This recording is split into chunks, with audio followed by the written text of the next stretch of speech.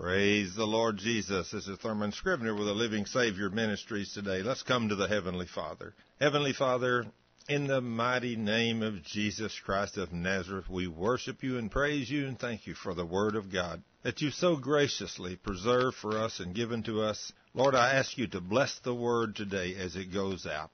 May you use your Word to quicken men's and women's spirits to walk in holiness and to walk in love before you.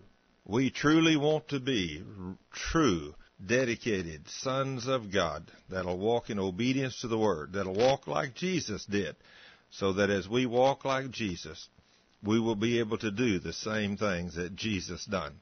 Because he clearly told us that in Luke 6:40, that if we could do that, we would be able to do those things, the same things he did. So, Father, help us to walk in it. Bless your Word as it goes out today. And may you reveal yourself to many people in Jesus' mighty name. Amen.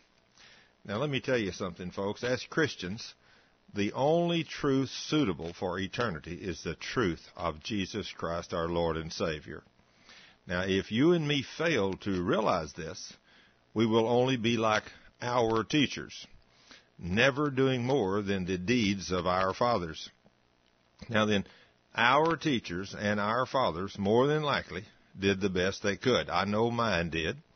But my dad didn't have a clue about the mighty things that God has revealed to me from his Word. But I'm going to tell you, our goal is not simply to do the deeds of our fathers, but to do the deeds of Jesus. Now, my dad was a good man. He was an honest man. He had the greatest integrity. But he did not walk in the gifts of the Spirit. He didn't even know they were there. My mother, she was a wonderful, godly woman. She loved the Lord with all of her heart. But she had no knowledge, no revelations of the gifts of the Spirit. Therefore, Scripture instructs you and me to consider the outcome or the end of a man's way of life before we submit to his concepts of life. In so considering, it is obvious that only one person, only one, the Lord Jesus Christ, proved by his resurrection that he knew the secrets and all of them of life. Now, by conquering death, he revealed he understood life and what makes it work. Although Jesus will use people to teach us, we must not become followers of mere men where those men are not indeed conform to Christ. Our goal must be conformity to Jesus Christ and him only. Now, any other teachings that you and I have received that does not support this singular purpose must not be allowed to rule us. In the pilgrimage of the soul to find itself, we must surrender what we were to God, for unless we lose our lives to Jesus, we cannot find them, because he tells us that in the Scripture. You see, when we come to Christ, all that we are in nature and character is destined to change. The Bible tells us God has provided for us a new heart, a new mind, a new spirit, a new nature, and ultimately even a new name. Now, he told us that in many different places in the Scriptures. It's all in the Word of God. Remember, when you were born again, you received the very Spirit of God, and through his Spirit you were birthed into another realm, the kingdom of heaven. Though your feet are still on earth, through the vehicle of the Holy Spirit, you are united to the actual person of Jesus Christ, who is seated at the throne room of God. Even as your limbs are attached to your torso, so your heart is attached to the power of God. You are never alone. You don't have to ask God to be with you. He promised to never leave you, because Christ is always with you and I. What you were as a person prior to salvation, you will never be again. Now, the promises of God is, if any man is in Christ, he is a new creature. The old things are passed away. Behold, all things have become new. Now, that's 2 Corinthians 5:17. Now, everything, even your intelligence and your physical appearance, is now subject to change for the better. Old failures, prejudices, and attitudes are destined to go. New faith and hope should be growing within you daily. How do we attain such a wonderful new beginning? We receive the Spirit of Christ into our hearts to empower us, and we study the words of Christ to direct us, and whatever we find in us that is not like Jesus, we crucify it, because the Lord told us to crucify the flesh or mortify the deeds of the flesh.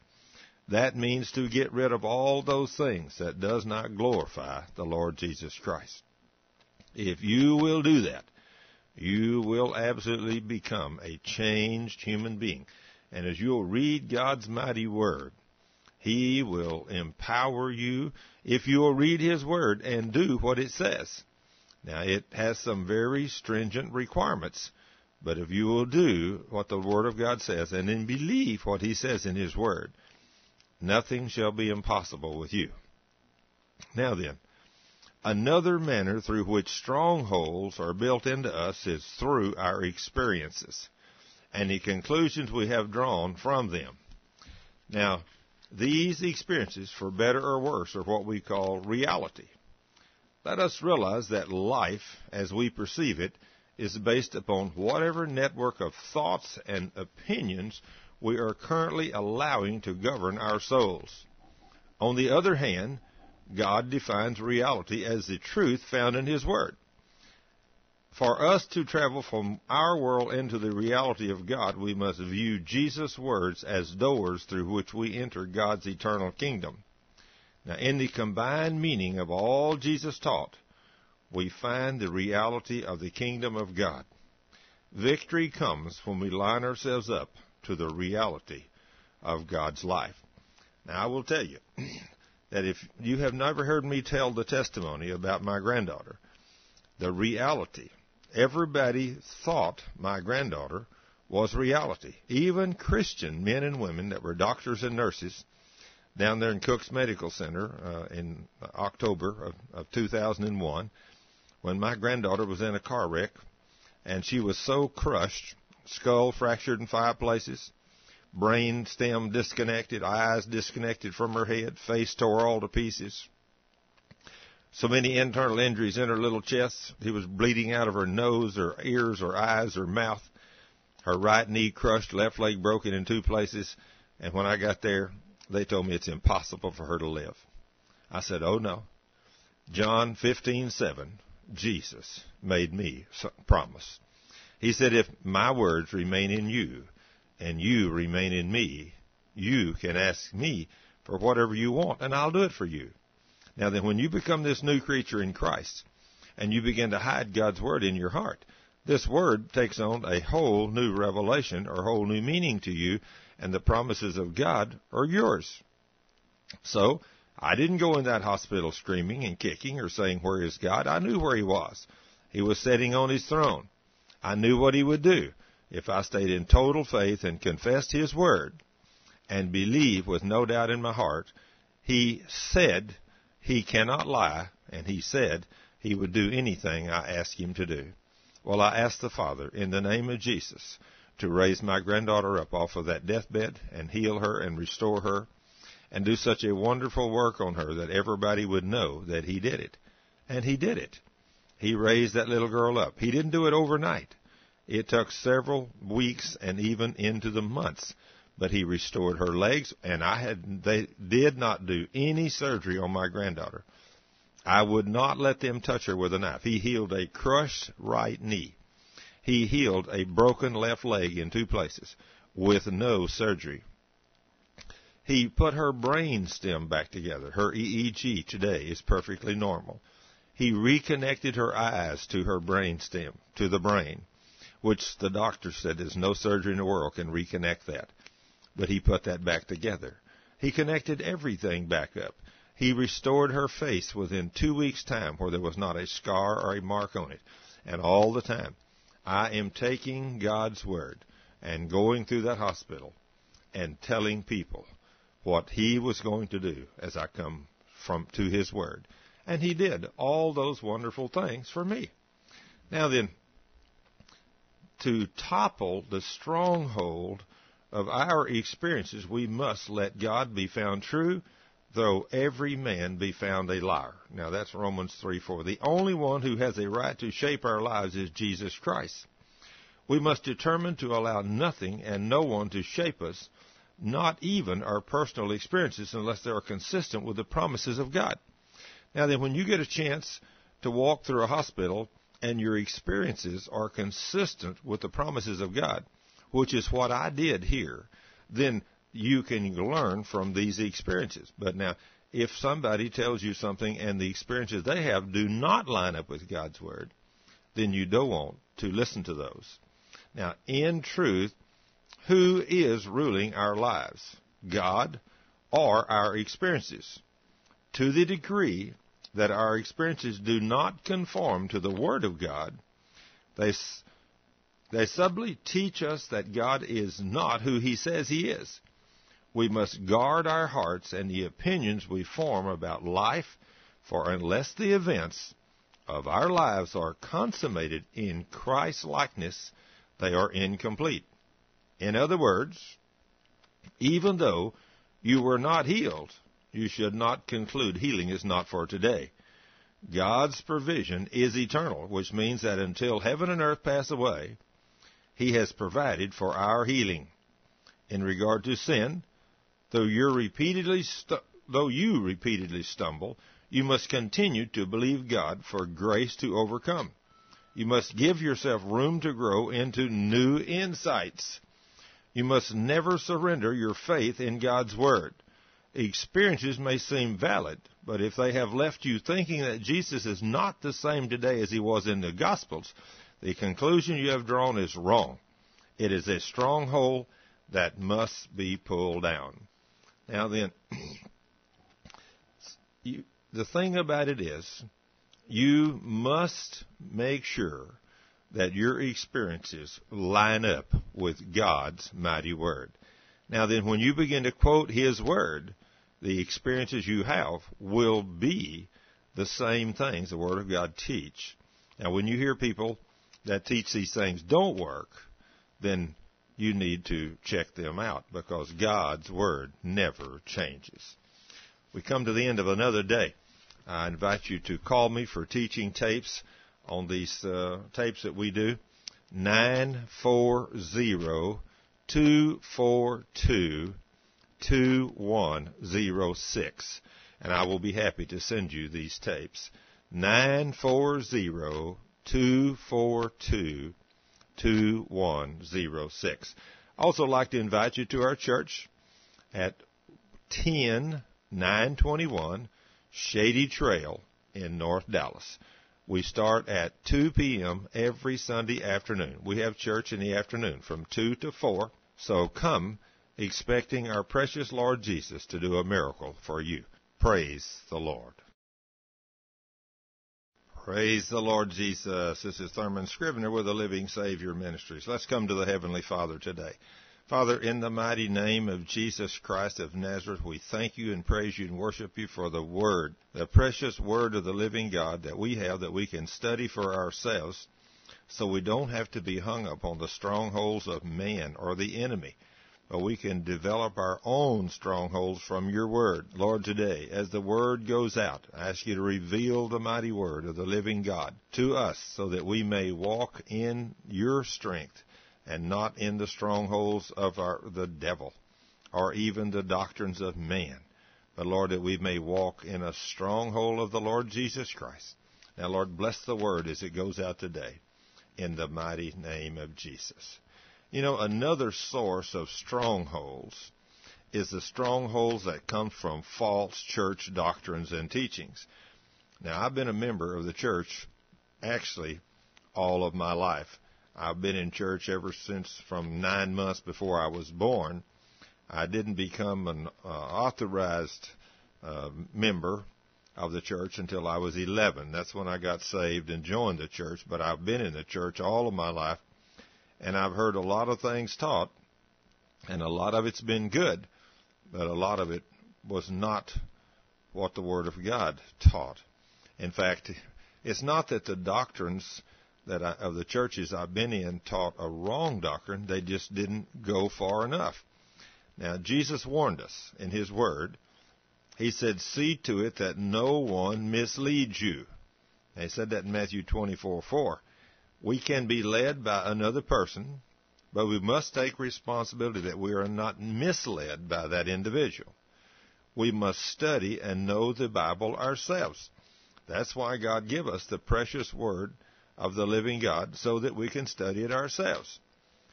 If we do not, how can we discern errors in the teachings we hear?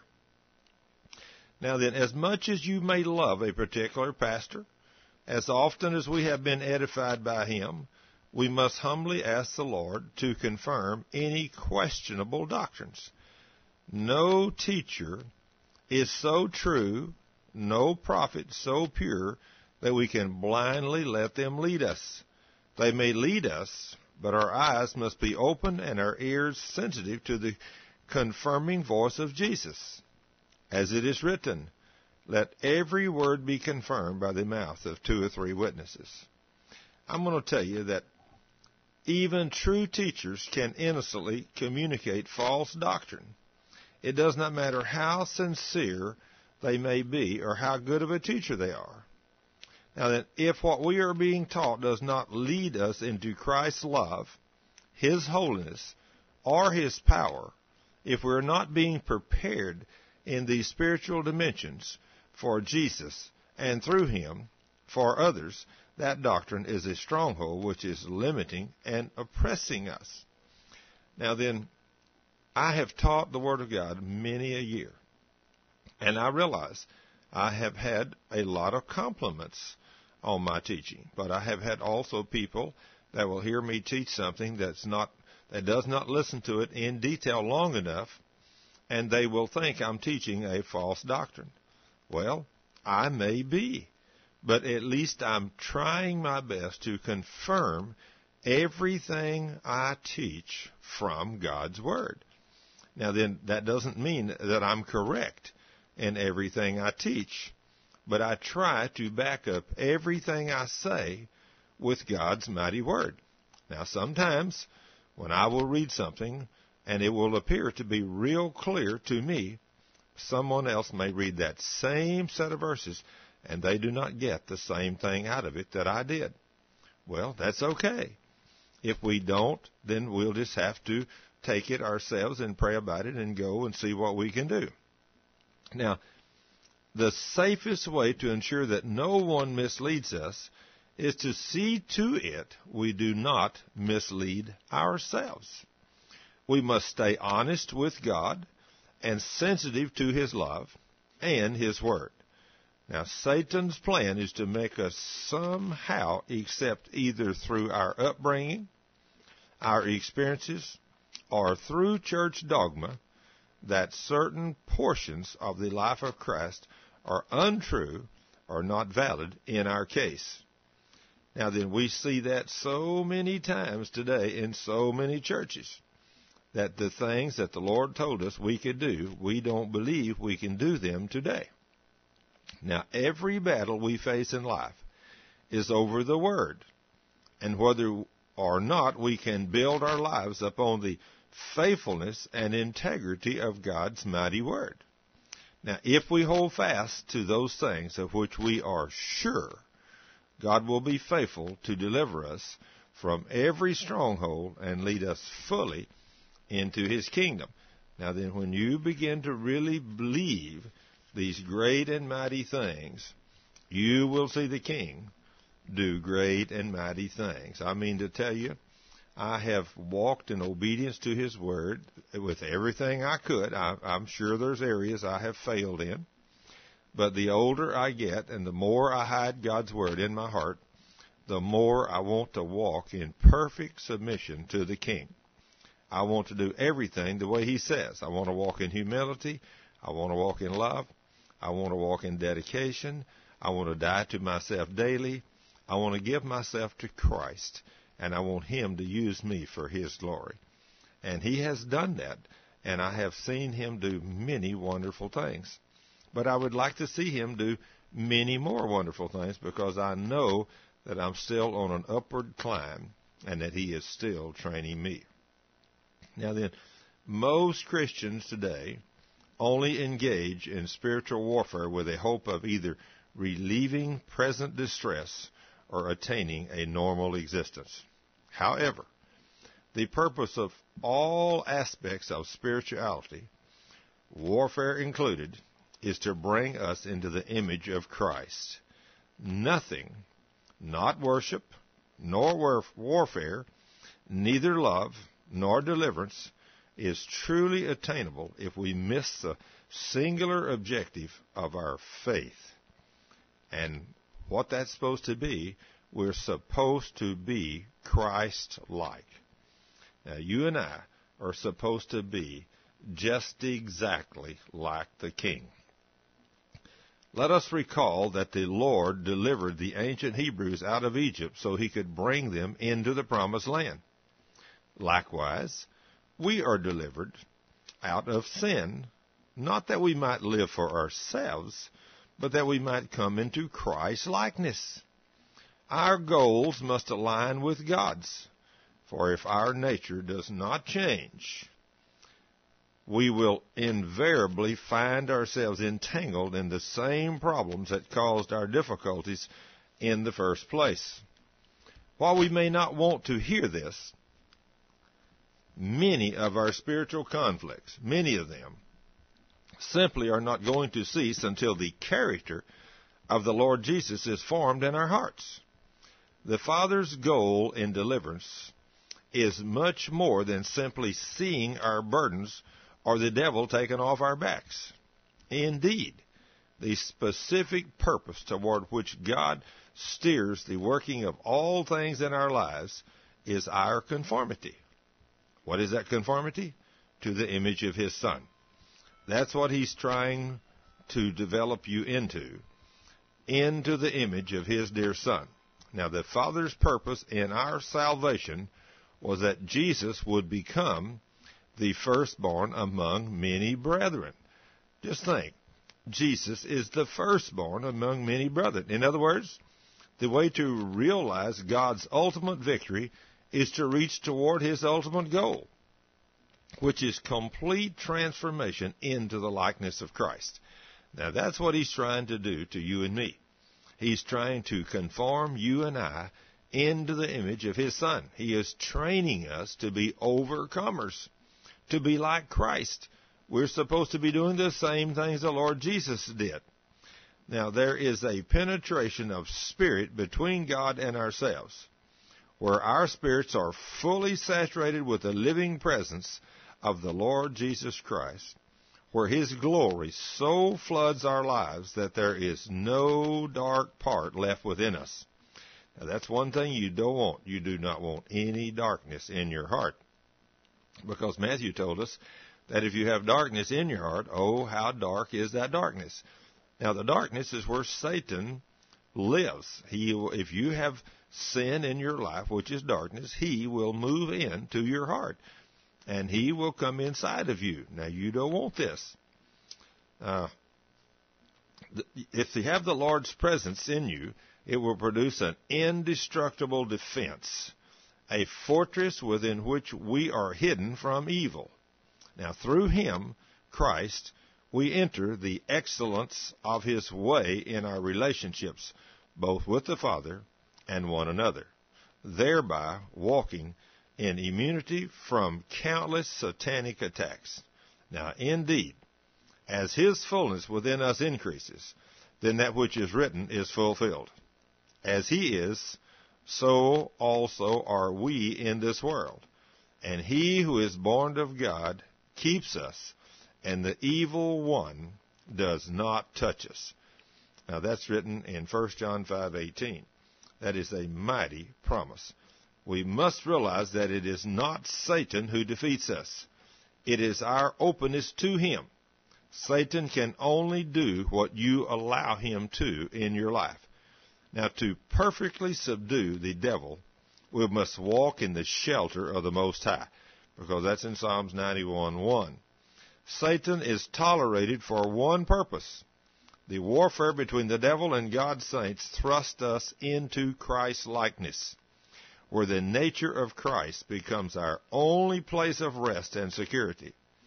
God allows warfare to facilitate His eternal plan, which is to make man in His very image. Now, once we realize that the Father's goal is to transform our lives with Christ's life, we will continually find that God has one answer to spiritual warfare. Appropriate the nature of His Son. Are you troubled by demons of fear or doubt? Submit those areas to God, repenting of your unbelief, and then yield yourself to Christ's faith within you. Are you troubled with spirits of lust and shame?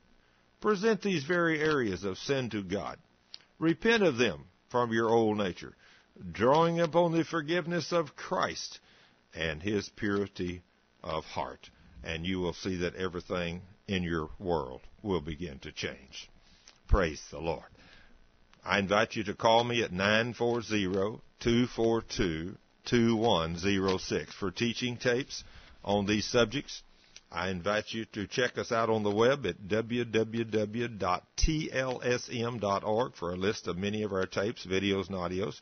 And also you can contact us by email there. I'd invite you to our church, the Living Savior Church, at 10921 Shady Trail in North Dallas. We have church every Sunday afternoon from 2 p.m. to 4.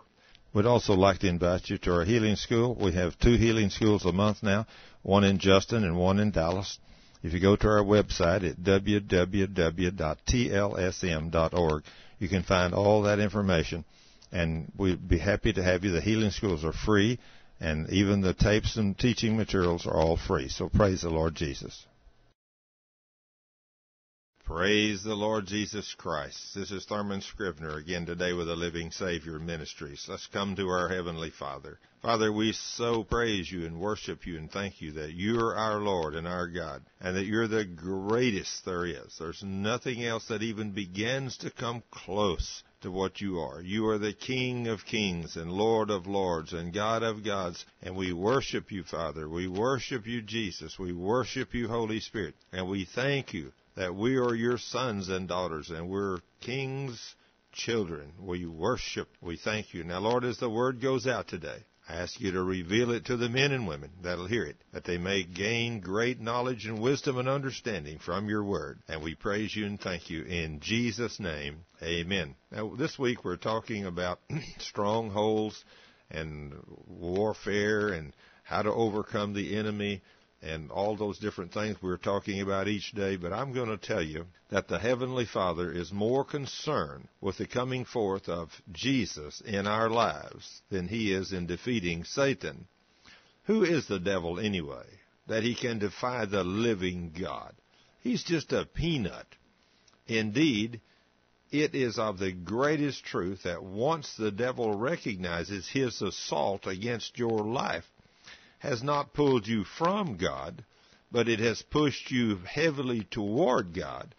Once he perceives that his temptations are actually forcing you to appropriate the virtue of Christ, the enemy will withdraw. Because if there's anything he does not want, he does not want you to become Christ-like. Now then, as he attacks you, if it drives you to the Word, and you begin to study the Word, and then you begin to believe the Word, then that means you are becoming more like Christ, and he most definitely does not want that to happen, so he will withdraw and try something else. Now, the absolute goal of the whole Word of God is that the Lord is trying to conform us into the image of His dear Son, which is being like Christ. Not spiritual warfare, but we need to become like Christ. Now then, there is a time that you will have to do warfare. There is a time, I have done it myself many times. I have even made tapes on spiritual warfare, how to pull down the enemy over your friends, the people that are lost, that are on the way to hell, But you can do that. And that's wonderful to be able to enter into that spiritual warfare and see people's lives totally transformed. But there is a time that spiritual warfare is actually a distraction from your obedience to God.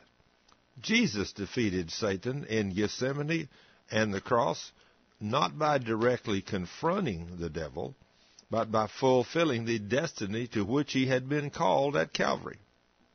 Now, the greatest battle that was ever won was accomplished by the apparent death of the victor, without even a word of rebuke to his adversary.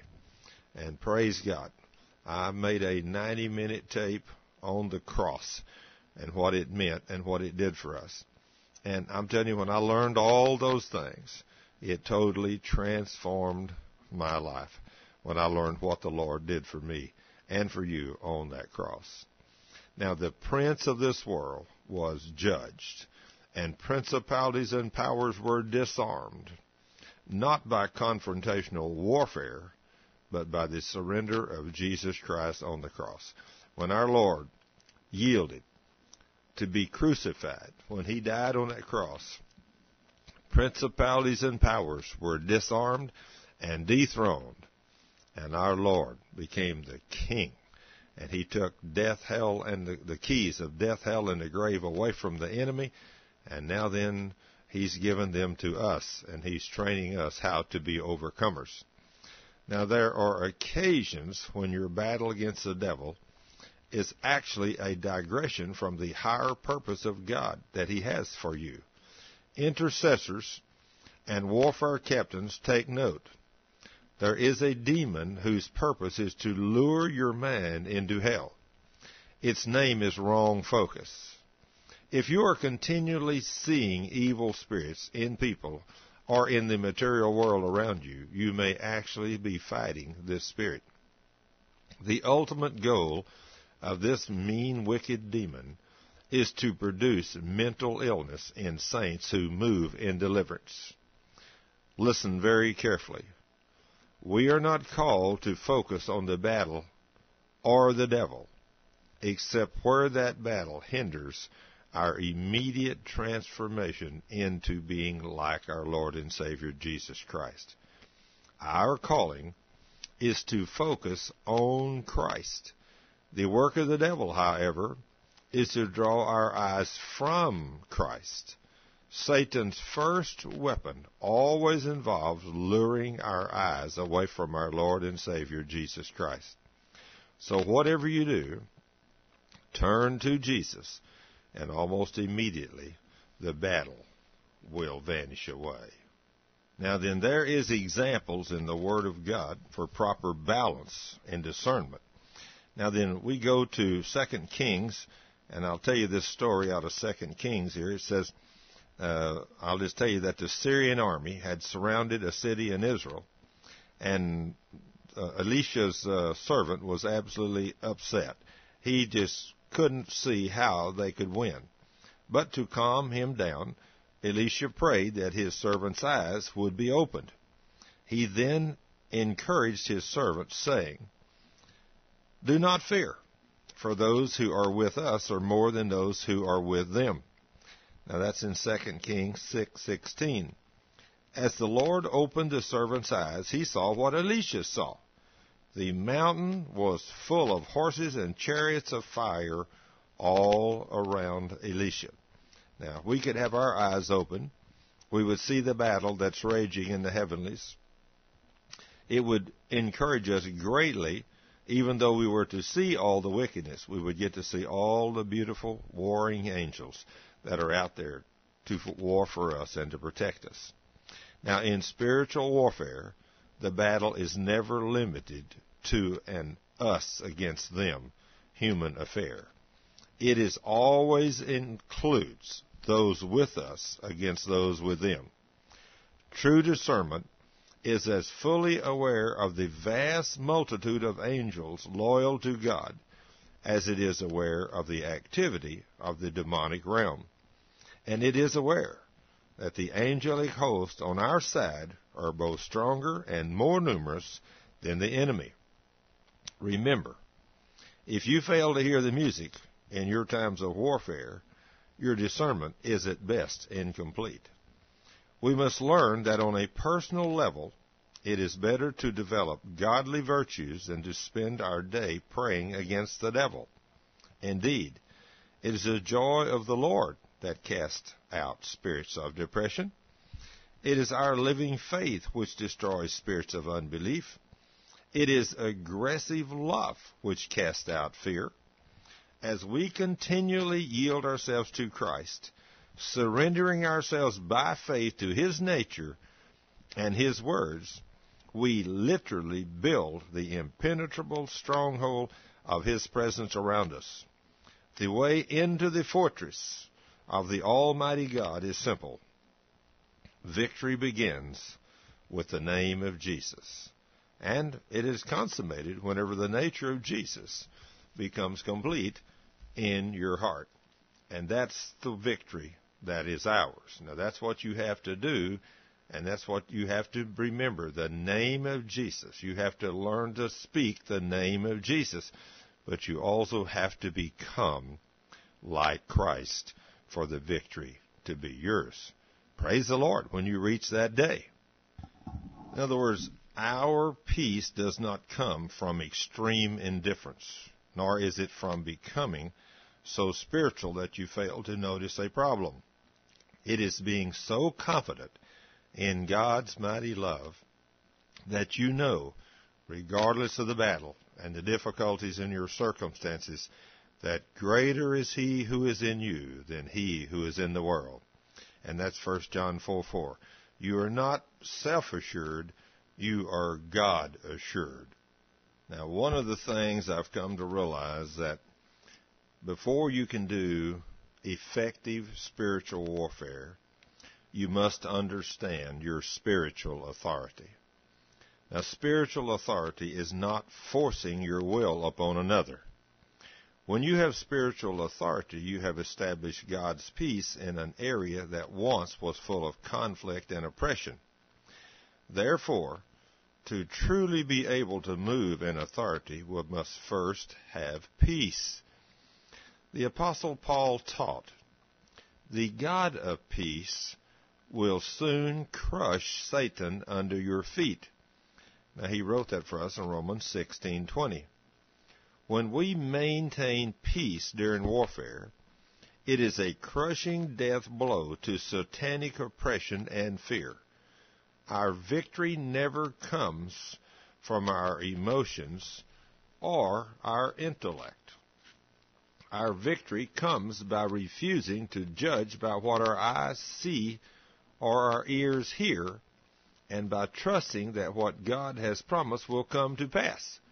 We will never know Christ's victory in its fullness until we stop reacting humanly to our circumstances. Now, when we truly have authority over something, you can look at that thing without worry, fear, or anxiety. Your peace is the proof of your victory. Jesus' authority over the violent storms was the exercise and expansion of His peace over the elements. He did not fight against the storm, nor did He fear it. He faced its fury and subdued it with His authority in perfect peace.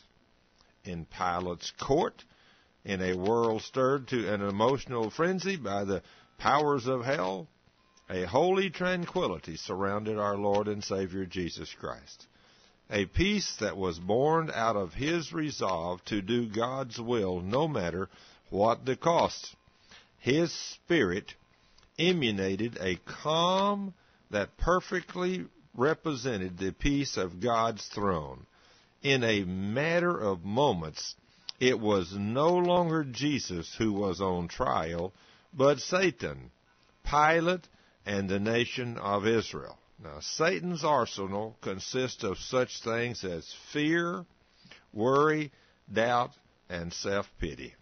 Well, don't let these things be in you. Make sure the peace of God is in your heart, and you won't have any problem with these things.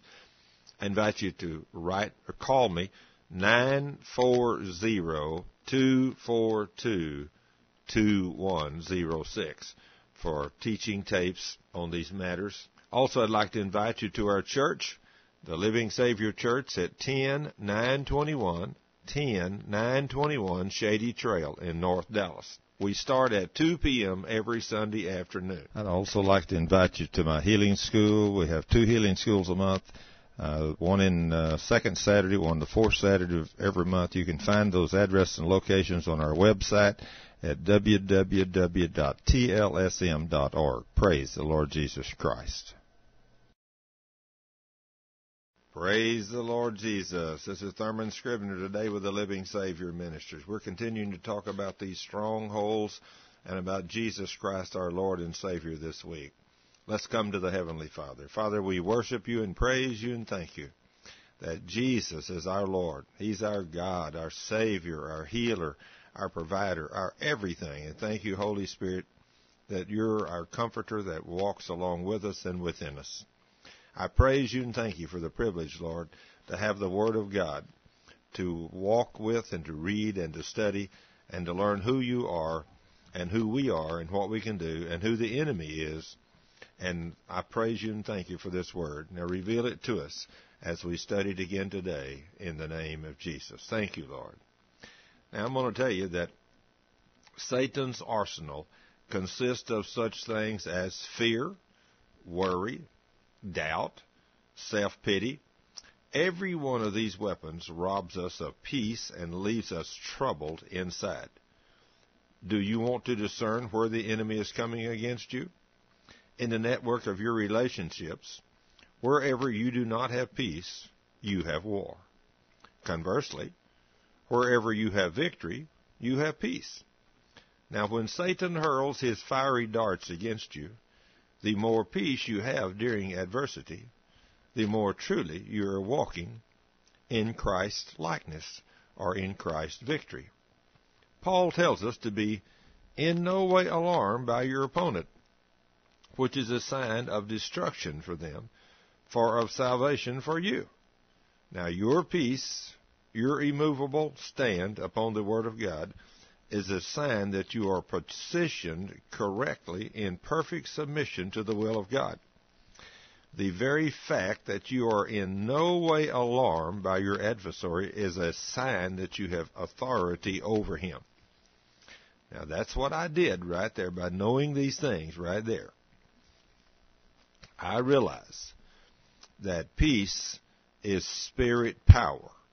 And when I walked into that hospital, almost a year and a half ago now, whenever they told me my granddaughter and Kelly was probably going to die, and they just assured me my granddaughter was going to die, I knew the victory I had over what the enemy had done to my wife and my daughter and tried to do to my grandbaby and Kelly.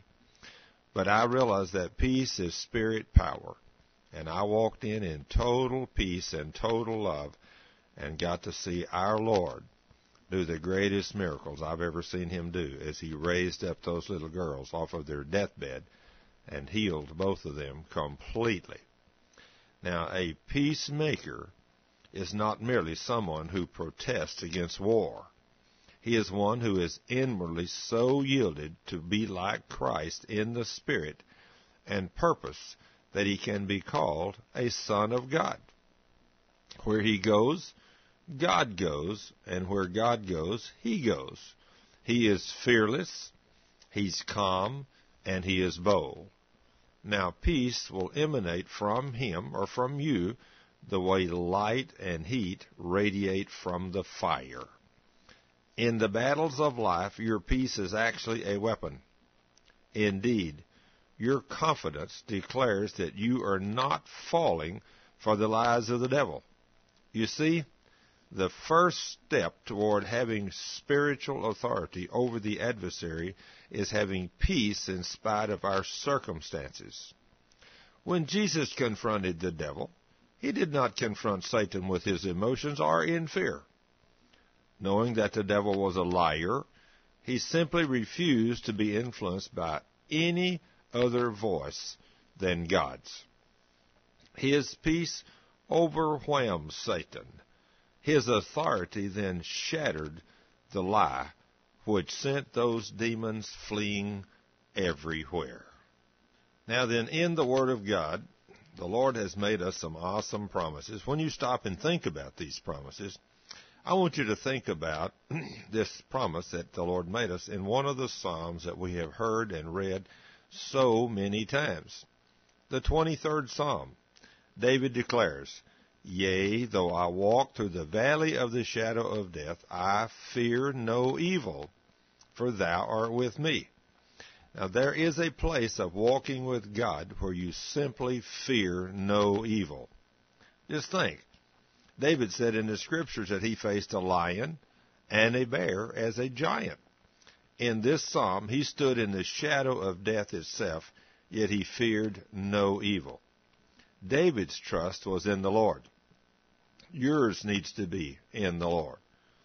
David said, "For thou art with me." Because God is with you, every adversity you face will unfold in victory as you maintain your faith in God. But you must maintain your faith in God. David continued, "Thou dost prepare a table before me in the presence of my enemies." The battle you are in will soon become a meal to you, an experience that will nourish and build you up spiritually. Only God's peace will quell your fleshly reactions in battle. The source of God's peace is God Himself. Now, indeed, before the throne there was, as it were, a sea of glass like crystal.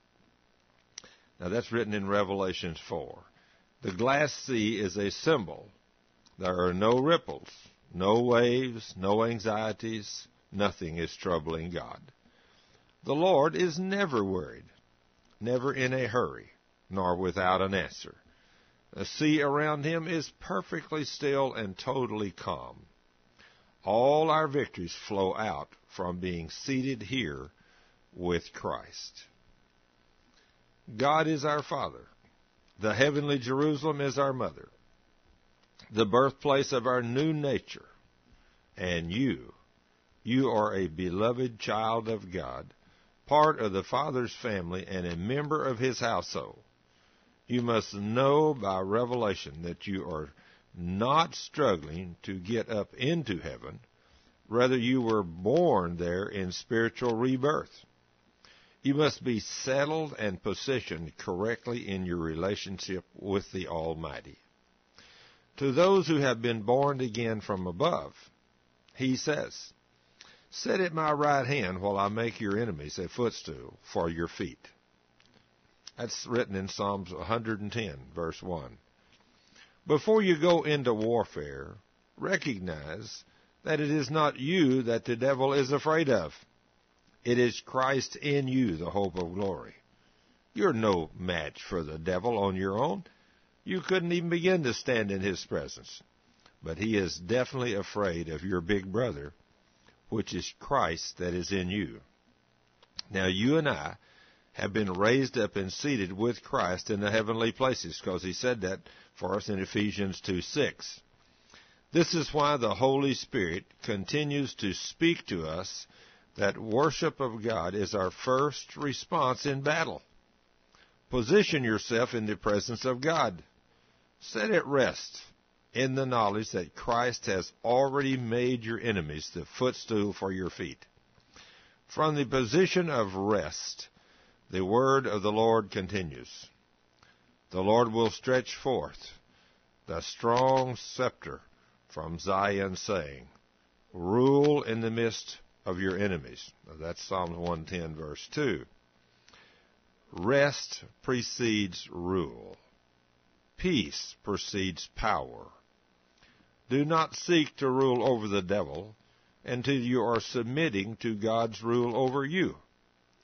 The focal point of all victory comes from seeking God until you find Him. And having found Him, allowing His presence to fill your spirit with His mighty peace. Now, from full assurance at His right hand, as we rest in His victory, let us rule in the midst of our enemies. Now, I'm going to tell you, you must learn these things, and you must learn your spiritual authority if you want to rule in the midst of your enemy. Now, there's battlegrounds all over the place that we're going to have to fight and war.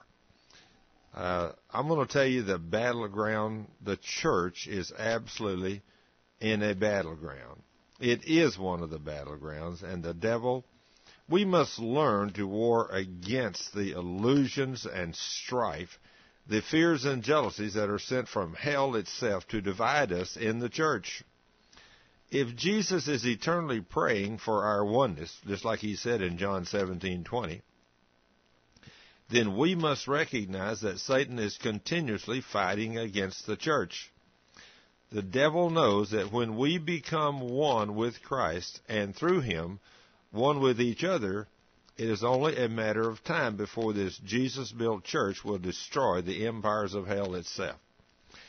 Now, that's such a strange thing that we'll get men in the church that will be given one or many of the 9 gifts of the Spirit, and they'll start walking in them.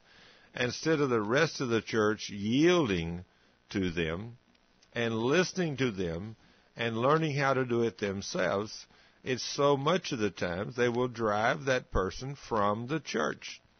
It just never ceases to amaze me how we do it, how we fight against each other. I don't understand how we can allow the enemy to get such a stronghold in us and cause these kind of problems. But he has. But I will have to say that as I began to walk in the gifts of the Spirit as a Southern Baptist years ago, I absolutely was come against in many ways. And I had many people in my own church that had known me for years that came against me and said, you should not be allowed to teach in a Baptist church. Now, here's a man that I'm doing everything I can to walk in Christ's likeness. I'm speaking His word, and God is doing miracles. He's healing the sick. He's answering my prayers.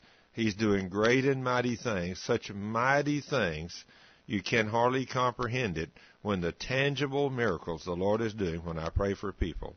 And there's those in the church that says they didn't think I ought to be allowed to teach in a Baptist church. For goodness sakes, what is wrong with us? We should have all sought what I had so we could all begin to walk in what God had given me. I am so grateful to the King for giving me these mighty gifts. But now then, it's not so bad. After the church saw my granddaughter and the other girls and children raised up a little over a year ago with the greatest miracle, they all knew that God showed up when I prayed for those girls. So it's pretty good now. Praise the Lord Jesus. Call me if you'd like any of these audio and video tapes on these teachings at 940-242-2106. 940-242-2106. Also, I'd like to invite you to our church at 10921 Shady Trail in North Dallas. We start at 2 p.m. every Sunday afternoon. If you're sick and afflicted and you need a healing, you need to contact us and come to one of our healing schools. We see many people healed. Go to our website, www.tlsm.org, and you can find where the location of these healing schools are, and you can receive your healing from the Lord Jesus Christ. Praise His holy name. Praise the Lord Jesus. This is Thurman Scrivener with the Living Savior Ministries. Let's come to the Heavenly Father. Father, we are so grateful to be your sons and daughters and to be your warrior, to be able to fight these battles that's coming before us every day and even soon to intensify. But we know that you're our leader, you're our Lord, you're our God, and that nothing is impossible with you. That you can do all things, and you will train us. And, Lord, help us to recognize you when you come Help us to be ready so we'll know who you are, so we will not be like Joshua that almost missed you because he didn't know who he was looking for. Father, I praise you and thank you now as the word goes out today. May you reveal it to us in great and mighty revelations and understanding so we may be ready when you come again. Thank you, Father, in Jesus' name. Now then, I just wonder, what is your perspective of what the Lord will look like when he comes again? Do you think we'll recognize our Lord and our Savior when he comes to this earth? Are we ready? Now, I'm going to tell you that I believe the Lord has his sword drawn. I believe he's soon coming back to this earth. Now, it's amazing that the examples he gives us, like over here in the book of Joshua, in fact, of the names that the Father could have given his Son, it is pretty significant that he chose the name Jesus, for Jesus is the Greek word Joshua, who was the Hebrew general who led the people into warfare. Now, there's a lot of parallels here. Now, to be prepared for greater victories, we need a greater revelation of who our Lord and Savior Jesus Christ really is.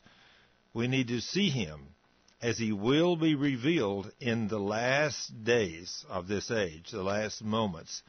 He is going to be a holy warrior dressed for battle. Now then, I believe with all my heart this battle is going to soon come.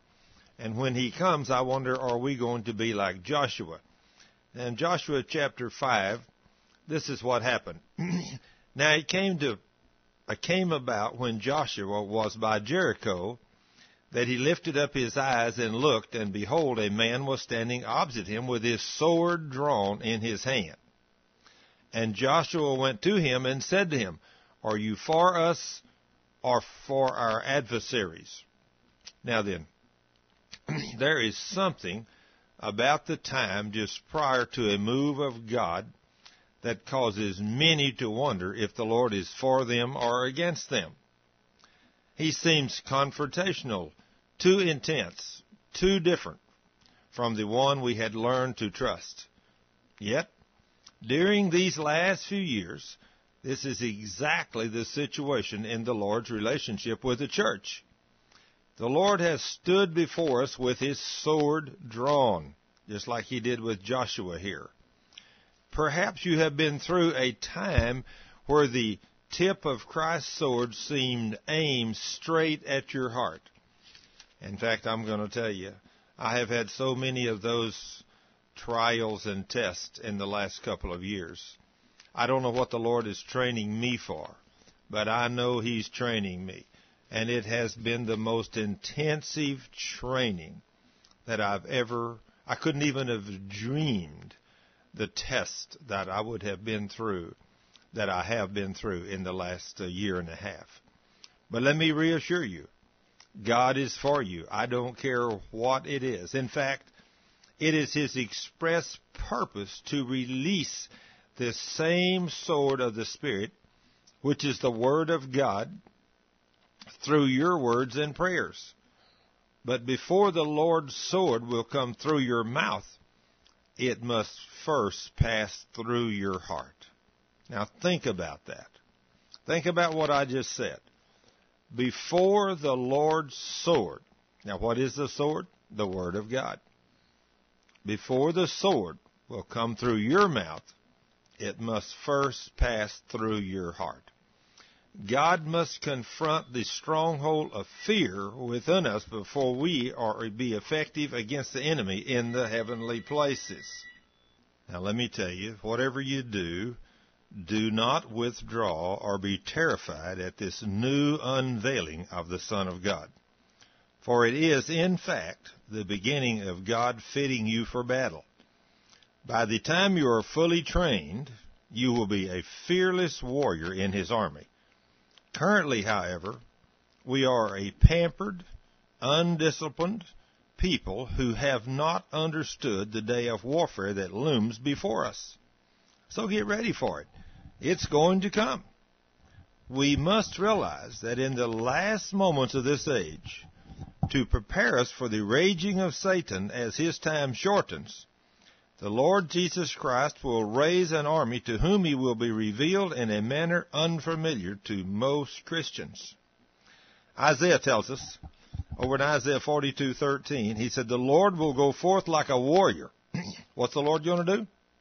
He's going to go forth like a warrior. He will arouse his zeal like a man of war. He will utter a shout. Yes, he will raise a war cry. He will prevail against his enemies. We have known the Lord as our Savior and our Shepherd.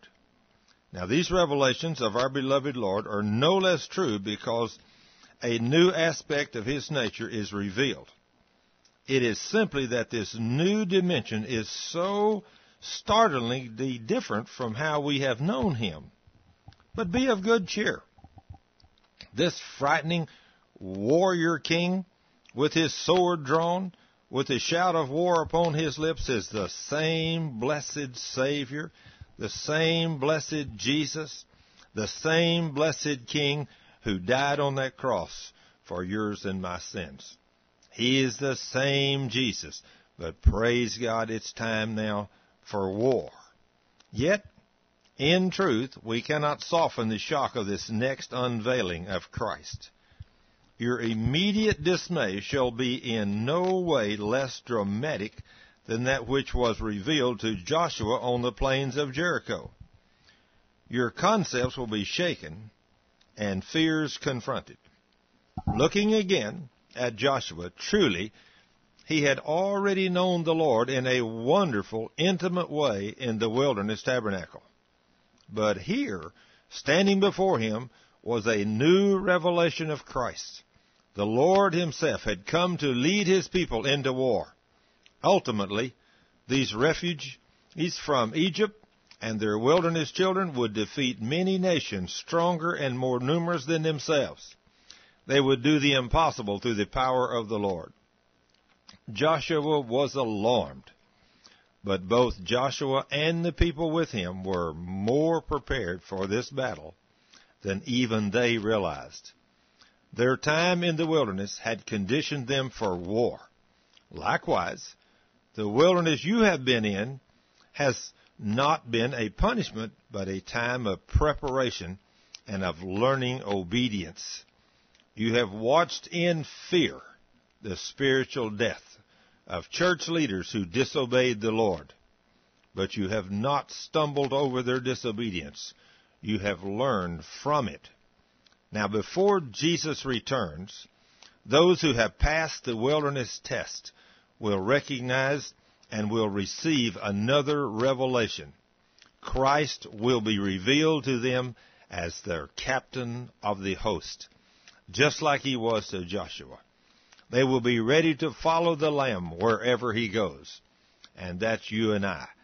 And Joshua chapter 5, verses 14, he says, And Joshua fell on his face to the earth, and he bowed down and said to him, What has my Lord to say to his servant?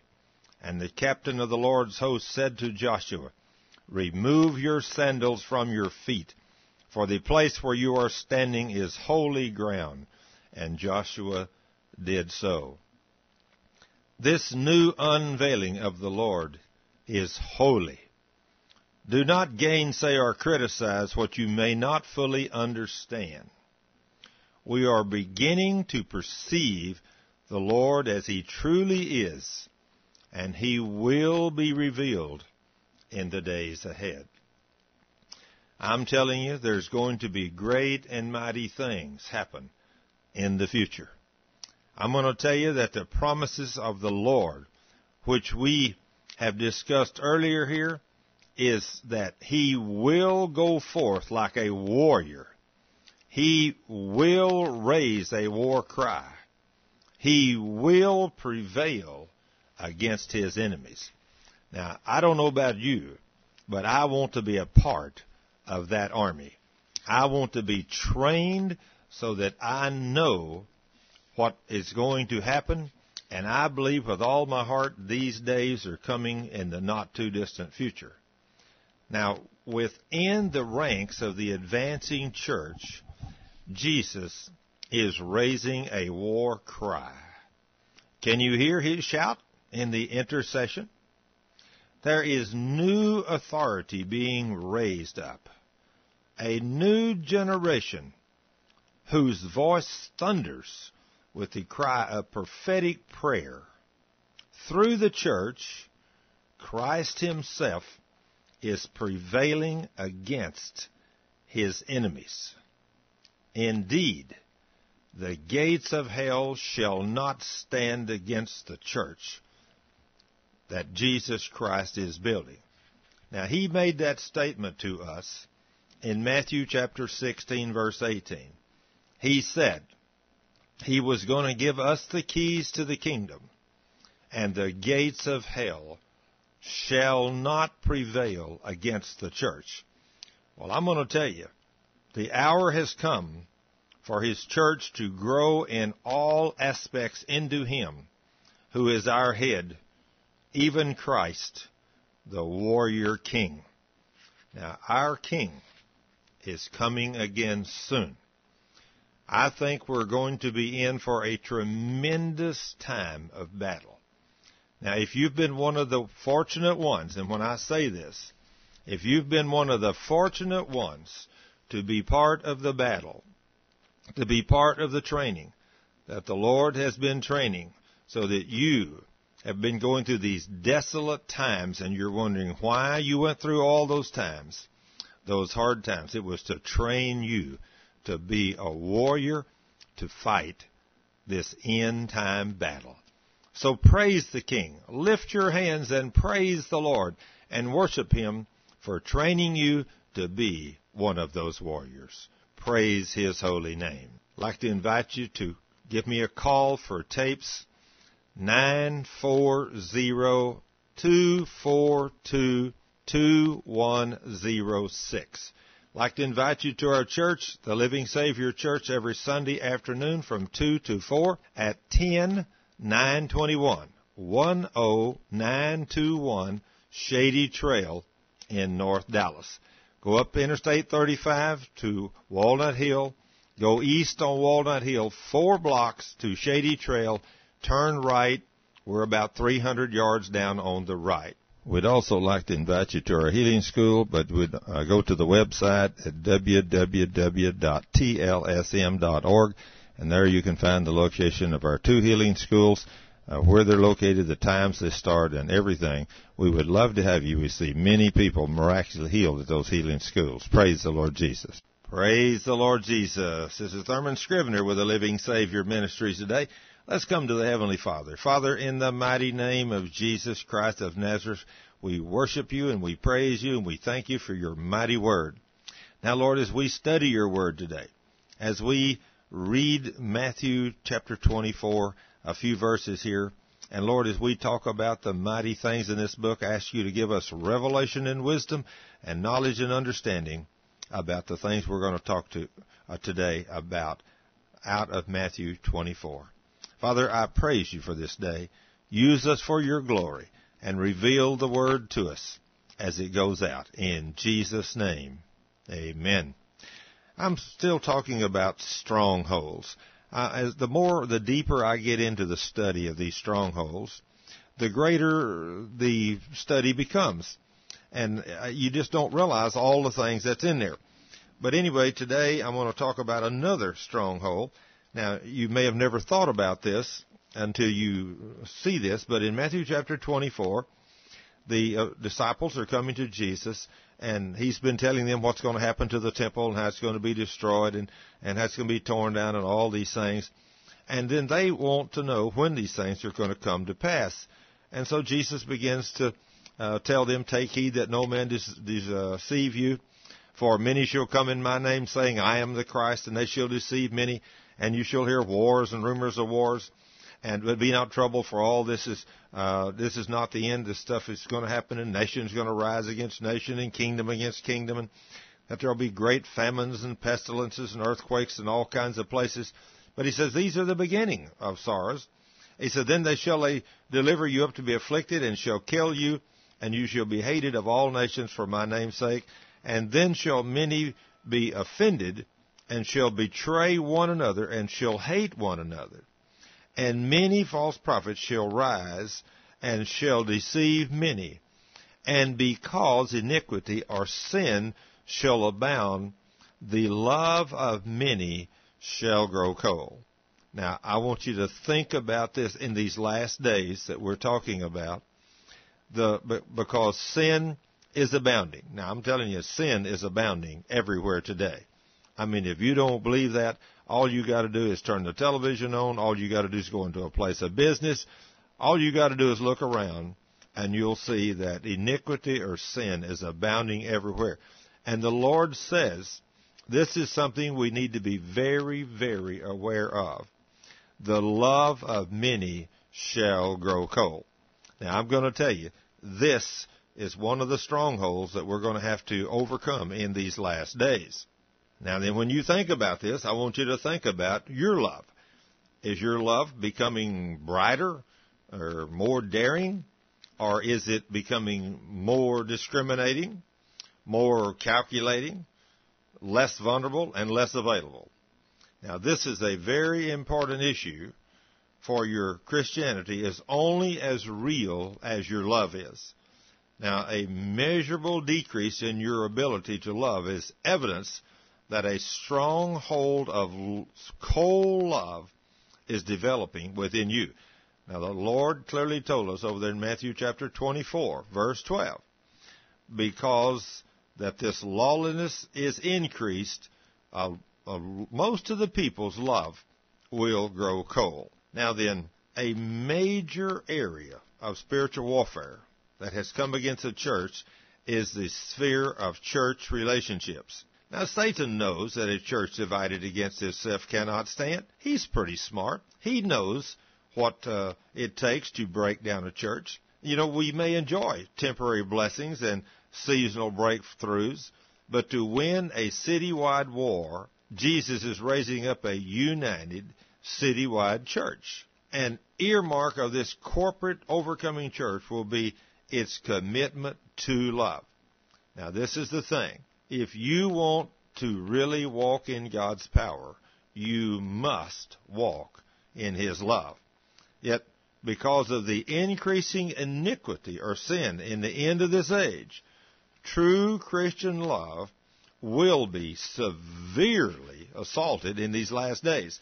Now, if you think you understand and know what being assaulted is, you don't really understand until you think about how carefully and how deceptively the devil is coming in and deceiving us.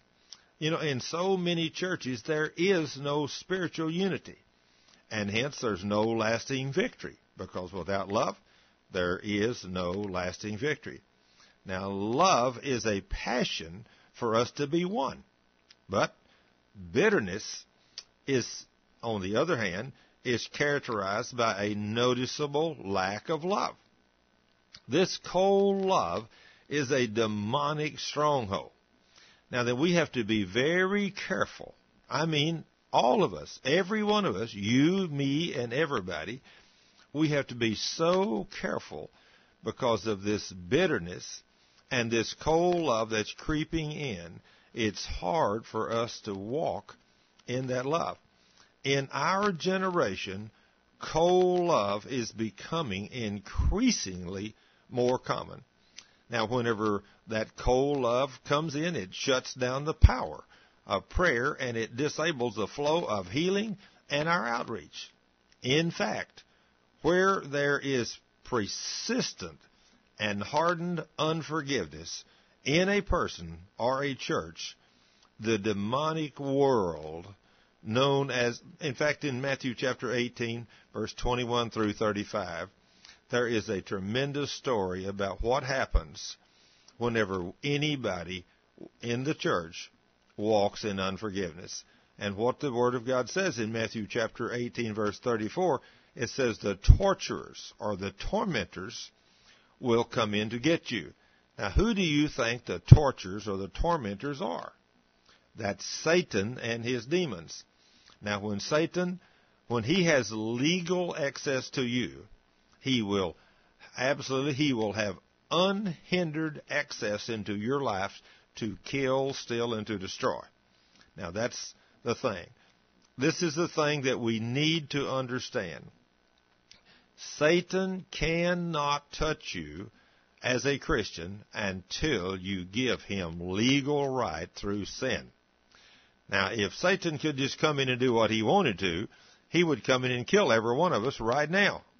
But when you read Matthew chapter 18, verse 21 through 35, you will clearly learn that if you will not forgive everybody from your heart, it will give Satan legal right, the tormentors, the torturers, it will give Satan and his demons legal right to come in and kill you and your family and really do devastating things to you. Now, the Scriptures warn that even a little root of bitterness in a person's life can spring up and defile many. Now, bitterness is unfulfilled revenge. Another thoughtlessness or cruelty may have wounded us deeply. It is inevitable that in a world of increasing harshness and cruelty, you will at some time be hurt. So get used to it. It's going to come. Offenses are going to come. The Word of God says a while ago in the Scriptures in Matthew 24, where we were reading, offenses will come. But do not receive them. But we all have to capture those thoughts because they will come to all of us.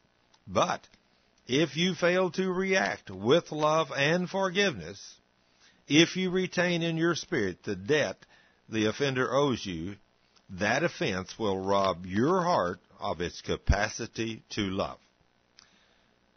Now, isn't that devastating? You will learn that you will become a member of the majority of end-time Christians whose love is growing cold. You will say things like, I don't care about anybody else. That is a symbol or a sign of your love growing cold. The Lord says, this is the way you shall know my children, by their love one for another.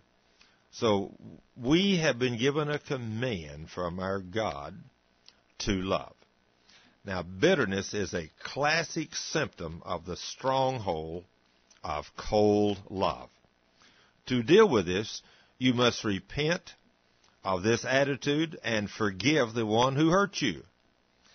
This painful experience was allowed by God to teach you how to love your enemies. If you still have unforgiveness towards someone who hurt you, you have failed this test.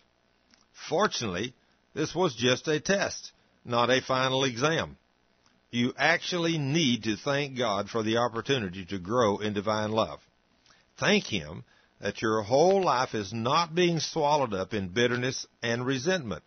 Now, many people, many souls, are swept off into eternal judgment every day without any hope of escaping from this bitterness.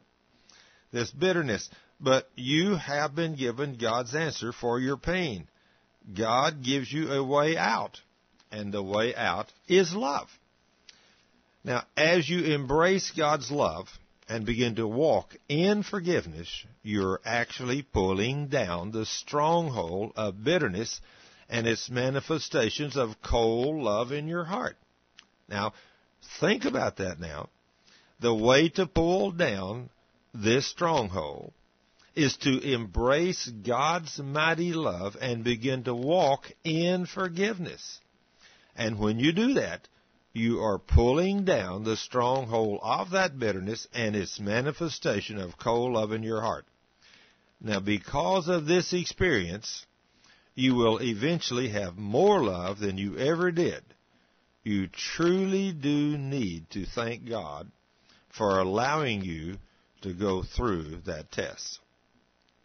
In other words, if you don't, in fact, let me put it this way, that love without commitment is not love at all. In other words, you must love with a commitment. Now, if you will love God and you will love people, that is a perfect sign that you do not have a stronghold of cold love in your heart. So whatever you do, let the love of God abound in your heart. Speak God's love to people. Don't let the stronghold of cold love, like Matthew 24 talks about, don't let that come into your heart. Walk in love so you can pull down that stronghold of cold love. I invite you to give me a call for tapes. I'd be happy to send these teachings to you. My number is 940-242-2106. We would invite you to our church, the Living Savior Church, every Sunday afternoon at 2 to 4 p.m. We're in North Dallas at 10921 Shady Trail. 10921 Shady Trail in North Dallas. We start at 2 p.m. until 4 p.m. Also, I'd like to invite you to my healing school. We have a healing school the second Saturday of every month at 10921 Shady Trail in North Dallas. We have the healing school the second Saturday and the fourth Saturday of every month. Go to our website for locations, and you can find out how to come and get healed, because we teach you how to walk in divine health, and we see the Lord do many miracles. Praise the Lord Jesus Christ. Praise the Lord Jesus. This is Thurman Scrivener with the Living Savior Ministries again today. We continue to talk about strongholds this week, so let's come to the Heavenly Father. Father, in the mighty name of Jesus Christ of Nazareth, Lord, I thank you and praise you and worship you for your word. Lord, as we take this book apart, as we read it and study it, give us revelation and wisdom and understanding and knowledge from this book, your mighty word, so we can hide this book in our heart so we will not sin against you. Lord, today reveal the Scriptures to us as we continue to talk about strongholds. Lord, I worship you and I praise you and I thank you for the privilege to come to you and to know that you're my Lord and my God. Now, Lord, as the word goes out today, bless it. In Jesus' name, amen. Now then, yesterday we were talking about love and that, the Scripture tells us in Matthew 24, it says, "And at that time many will fall away and betray one another and hate one another. And many false prophets will arise and will mislead many. And because lawlessness is increased, the love of many will grow cold." Now, I want to make it perfectly clear to you that there is no such thing as love without commitment. In other words, the measure of your love is found in the depth of your commitment to God. Now, in your commitment to others. You know, you hear people all the time say, I loved once, but I was hurt. Or I was committed to Christian service, but they used me. I think about a young lady to this day. I think about a lady that I know her husband, and I know him well. And him and her served together in a church. And they were in the bus ministry, and they'd done all kinds of things. And then the enemy got in there, and he deceived her, and her love grew cold, very cold, and she backed off from the church. And I don't think that lady has been in church in 10, 15 years. What a deception from the devil. How that beast has deceived that woman. By not being in church, she has missed a tremendous blessing with her husband. But she has listened to the enemy instead of God. You can go and sit down with these people and try your best to tell them what's happening. And some of them, because their love is so cold, their bitterness is so deep, they absolutely have such a strong hold in them, Satan has, that they cannot come out of it. It is such a shame that people will say, once I was committed to Christian service, but they used me. People withdraw from being committed, never realizing that their love is growing cold. It may not seem like they have become cold. They still go to church. Some of them do. This lady I was telling you about, she does not. But some people will even still go to church. Some of them will even still read their Bible. Some of them will even still tithe. They'll even sing in the choir. And they'll look like a normal, good Christian. But inside, they have become distant and aloft from other people. They have withdrawn from the love of God. Jesus said that these offenses will come in Matthew 18. In your walk, there will be times when even good people have bad days. Now, I'm going to tell you, I don't care how close to God you walk, there will be days when you can back off and look and say, Lord, this has not been a good day. Now, if you don't think that's true, let me tell you, I can think of some days I've had a very good opportunity in the last year and a half to think about some bad days. And, of course, if you want to know what I'm talking about, if somebody comes in, a police officer walks in and tells you that your wife and your daughter are deceased because they've just been killed in an automobile wreck, and your grandchildren are not going to live through the day, you can let that get to you if you want to, but you don't have to. And if you will stay in faith, you can see God do the miracles I saw him do as he raised up my granddaughter. And this week, the 12th of January, she's going to be 5 years old. But yet, almost a year and a half ago, I was told by the finest doctors at Cook's Medical Center, because her brain was severed, her eyes were disconnected, her skull was crushed, her little chest had so many injuries, they didn't know what all was wrong with her, and her right knee was crushed and her left leg broken in 2 places, that would absolutely be impossible for my granddaughter to live. But I took God's word, and I told him, no, she will live and run and play and declare the glory of God.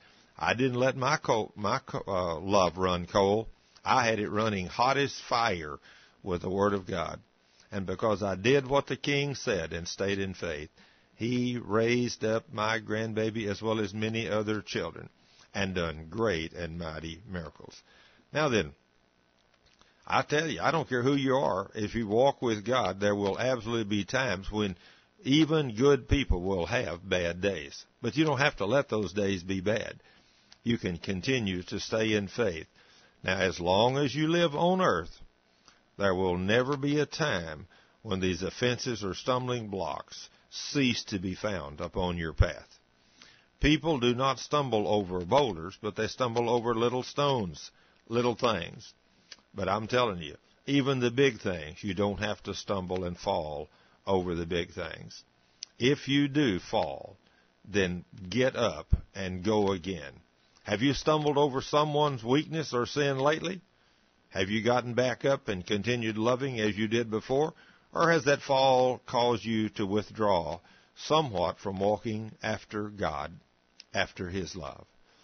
To preserve the quality of love in your heart, you must forgive those who have caused you to stumble. Now, if you allow that beast, Satan, to continue to be in there, he will ruin your day. Every time you refuse to forgive or to overlook a weakness in another, your heart not only hardens toward them, it hardens toward God. You cannot form a negative opinion of someone and allow that opinion to crystallize into an attitude. For every time you do, an aspect of your heart will cool toward God. You may still think you are open to God, but the Scriptures are clear. In 1 John 4, he says, the one who does not love his brother, whom he has seen, cannot love God, whom he has not seen. You may not like what someone else has done, but you do not have an opinion to stop loving them. Love is your only option. You do not have an option to stop loving them. You must continue to walk in love, or your prayers will be cut off.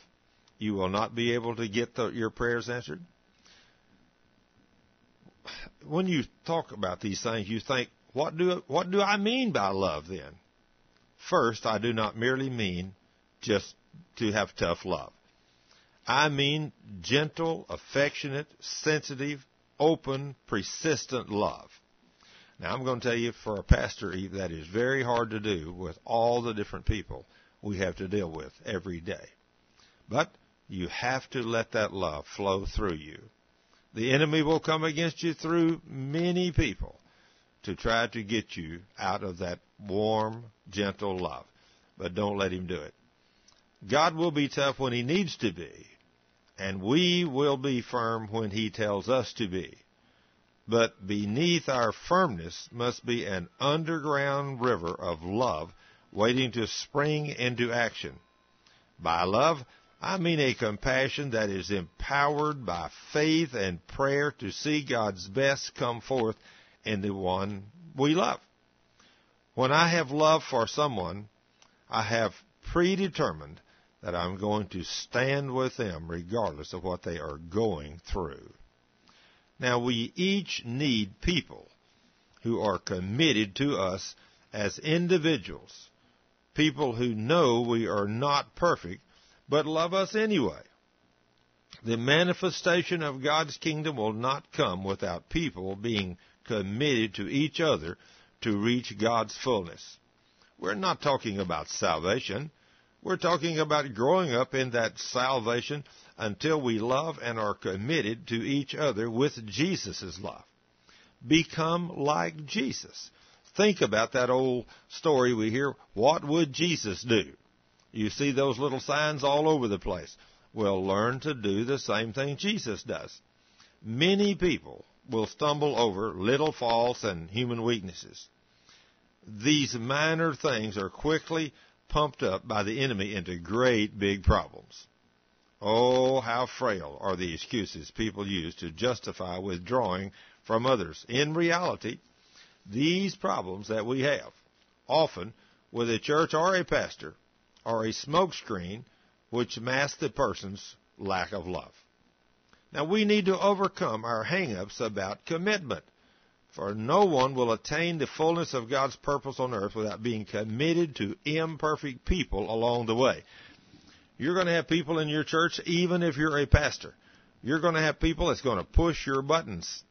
And I'm telling you, sometimes it's hard to control yourself because some of the things they will say. But you got to remember, there's an enemy out there that when we say the wrong things, he's doing everything he can to get through to us, to cause us to get into that imperfect love. So, because you're dealing with imperfect people all along the way, you're going to have these problems. So, as soon as, here, some people will say, as soon as I find a church that believes as I do, I will be committed. I don't know how many people I say, well, I'm church hopping, or I'm looking for a church. What an excuse. Most of those people haven't been to church and looked at all in 2, 3, 4, or 6 months. They're not looking for a church. Their love has grown cold. They're just out of church, and the enemy has done this to them. Now, if you hear people say, well, as soon as I find that church that believes like I do, I will be committed. I'm telling you, this is a dangerous excuse, because as soon as you decide you do not want to forgive, or God begins to deal with the quality of your love, you will blame your withdrawal on some minor doctrinal difference. The kingdom of God is not based on mere doctrines. It is founded upon relationships with God, and because of God, with one another. So doctrines can only help define these relationships. We are not anti-doctrine, but we are against empty doctrines, which seem like virtues that are simply excuses that justify cold love. Whatever you do, walk in love. I invite you to give me a call for tapes, for teachings, 940-242-2106. Also, I'd like to invite you to our church, the Living Savior Church, at 10921 Shady Trail in North Dallas. You go up 35E to Walnut Hill, go east on Walnut Hill, 4 streets to Shady Trail. turn right or south on Walnut, on Shady Trail, and we're about 300 yards down on the right. We start at 2 p.m. on Sunday afternoon, 2 to 4. Come expecting the Lord to do a miracle for you. Praise the Lord Jesus. Praise the Lord Jesus. This is Thurman Scribner with the Living Savior Ministries today. Let's come to the Heavenly Father. Father, in the mighty name of Jesus Christ of Nazareth, Lord, we worship you and praise you and thank you for this beautiful, glorious, magnificent, wonderful day that you have made for us. We cannot even begin to worship you and praise you and thank you enough for all the wonderful things that you've given us. Lord, we are so grateful that you are our Lord, our God. We're so grateful, Jesus, that you defeated the foe, Satan, on the cross 2,000 years ago. And now as long as we keep ourselves from evil, the evil one cannot touch us, because that's written in 1 John 5:18. Lord, help us to walk holy before you in all that we do. Help us to walk in this love.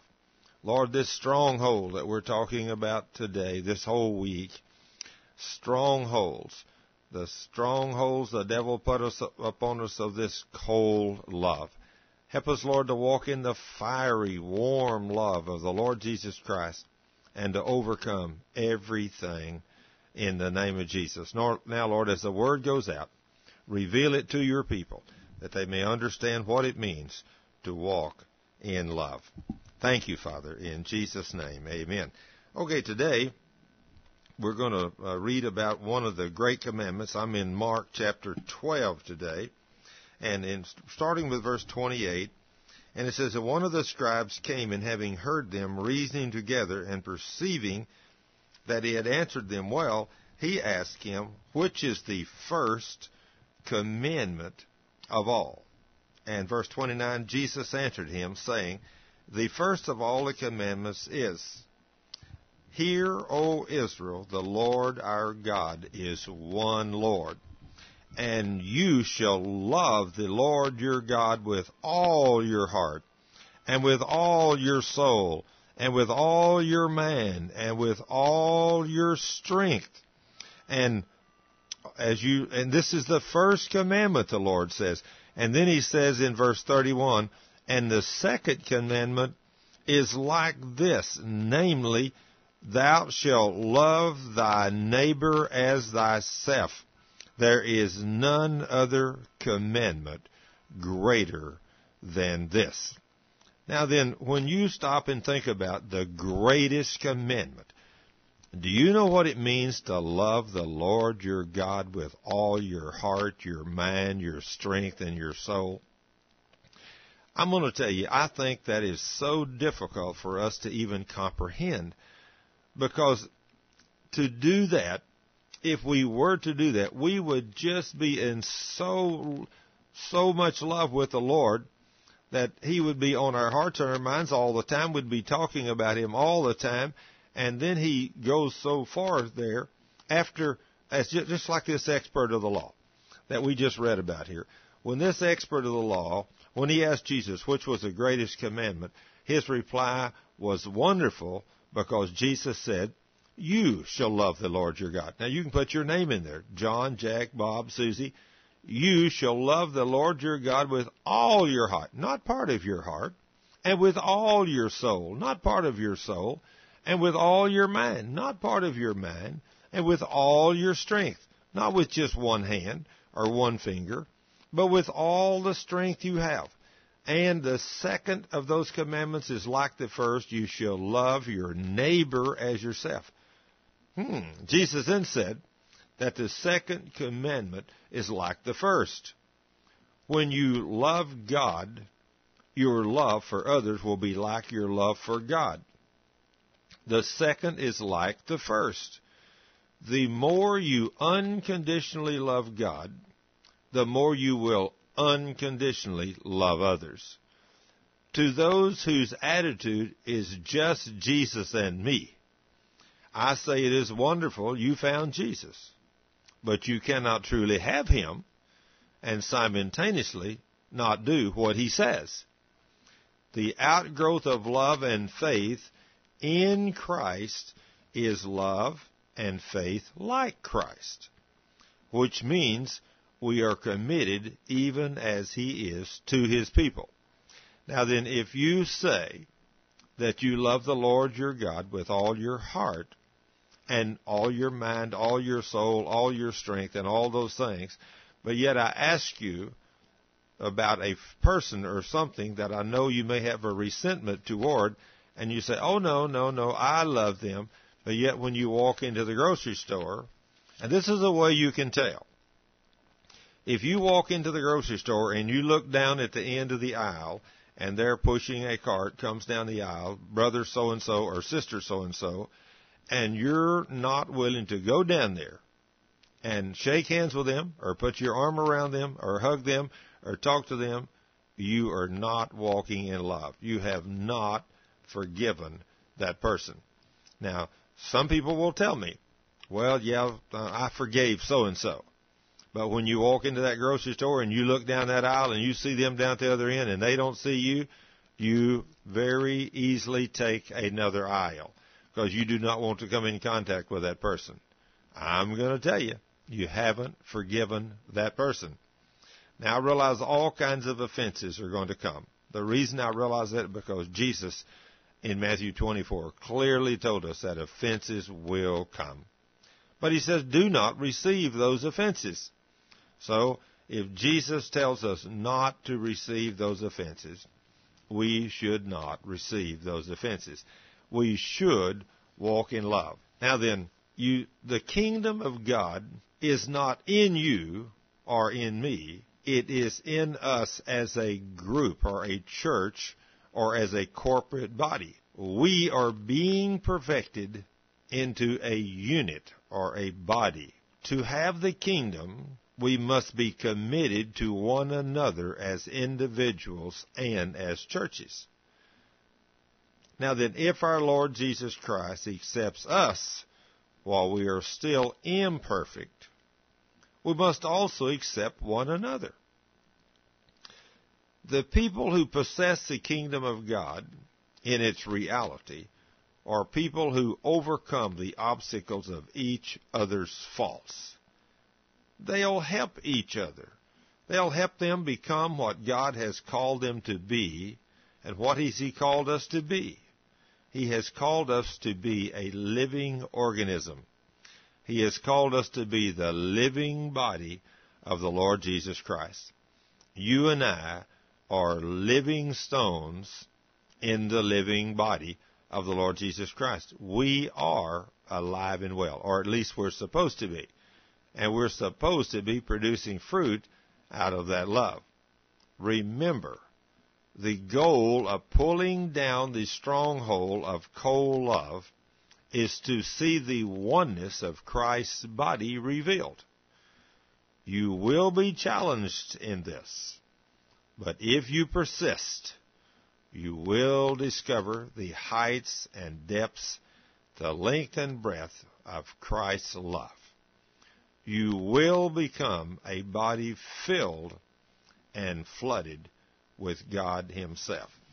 Now then, if that cold love continues to persist, you will slowly but surely begin to fall out of love with man and with the Savior. And when you do, you are known as a backslider. Now, so many people that I run into or come in contact with every day on a day-by-day basis will say, when I ask them, where do you go to church? Are you a Christian? Yes, I'm a Christian. Good. Praise the Lord. You're my brother or sister in Christ. Where do you go to church? Well, at the present time, I'm not going. I'm looking for a church. Well, how long have you been looking? Well, about 3 years. No, you're a liar. You're not looking for a church. Your love has become cold. You're one of those, the enemy has a stronghold of cold love. He has deceived you. You're out of church, and he has won the victory, and you, as a son or a daughter of the King, have been defeated. Whatever you do, don't let the enemy continue to deceive you and keep you in this state of cold love. Get in there. Be on fire for Jesus. Do some wonderful things for the kingdom of God. Now, if you will continue to walk in this love and not let your love grow cold, the Holy Spirit will begin to speak to you, and He will speak to you in many different ways. He speak to you in things like dreams and visions, and much of the things that will be revealed will actually come through our capacity to perceive correctly. The Scriptures tell us that Jesus perceived the thoughts of men in His Spirit, so also we can do these things if we will move in divine discernment, if we will walk in love. Our view of life must be purged of human thoughts and reactions. The beginning of true discernment will not come until we crucify our instincts to judge. This takes many months and usually even years of uprooting all thought systems that have not been planted in the divine soil of faith and love for people. Folks, you must learn to walk in love. To appropriate this discernment, which is in the mind of Christ, which is in 1 Corinthians 2, we must first find the heart of Christ. The heart of love, the heart and love of Jesus is summed up in His own words. In John chapter 12, He says, I did not come to judge the world, but to save the world. What did the Savior come to do? He came to save the world. Now, spiritual discernment is the grace you see into the unseen. It is a gift of the Spirit to perceive what is in the Spirit. Its purpose is to see into the nature of that which is veiled. But the first veil, which must be removed, is the veil over your own heart. We must see ourselves in a measure of our need. For the capacity to see into that which is outside comes from Christ revealing that which is inside. Jesus demands we understand our own need of His mercy so that out of the grace which we have received, we can compassionately minister to others. In this process, we will discover the depravity and selfishness of our carnal nature. We will know thoroughly that the gift of discernment is not a faculty of our mind. Now then, remember, for all these things to work, you must walk in love. So get rid of that cold love. Don't let the stronghold of cold love get a hold on you in these last days. Walk in a warm, hot love before God. I would invite you to call me for teaching tapes, 940-242-2106. 940-242-2106. Also like to invite you to our church every Sunday afternoon from 2 to 4 p.m. at 10921 Shady Trail in North Dallas. 10921 Shady Trail in North Dallas. We are in a warehouse complex, so come expecting a miracle. It starts at 2 p.m. on Sunday afternoon. Praise the Lord Jesus. This is Thurman Scrivener again today with a living Savior. Let's come to our mighty, wonderful Heavenly Father. Father, we praise You and thank You and worship You, Lord, for the beautiful, wonderful things that You do for us and for the mighty Word of the living God. Lord, I thank You for this Word. I thank You that You are our Lord, our God, our healer, our deliverer, our provider, our strength, our prosperity. You are our everything. Lord, we praise You for this day. Now, Lord, as the Word goes out today, help us to learn how to walk free of these strongholds. Help us to learn how to walk in love. Lord, we need to know how to walk in love, so we need to become like You. And we worship You and praise You and thank You for this beautiful, magnificent, glorious day. Thank You, Lord. In Jesus' name, amen. Now, we're still talking about these strongholds that the devil gets into our minds. And I'm telling you, this stronghold of cold love that we've been talking about the last couple of days, You know, you must be ever conscious that Christ's goal is to save and not judge. Because when we get into this cold love, if we're not careful, we get into judgment. We begin to judge everybody. We are called to navigate the narrow and the well-hidden path into the true nature of men's needs. If we would truly help men, we must remember we are following our Lord and Savior, Jesus Christ. Now then, to walk like Jesus did is a pretty good requirement.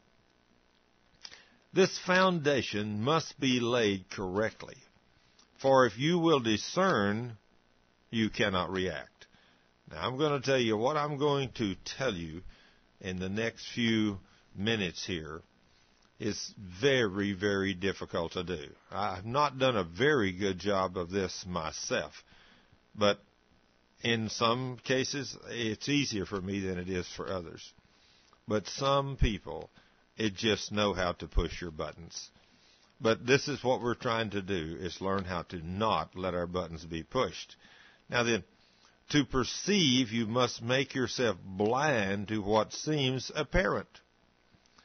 People may react to you, but you cannot react to them. Now, I'm going to tell you, folks, that is difficult to do, to not react when people do everything they can to push your button. The devil is standing there doing everything he can to cause you to react.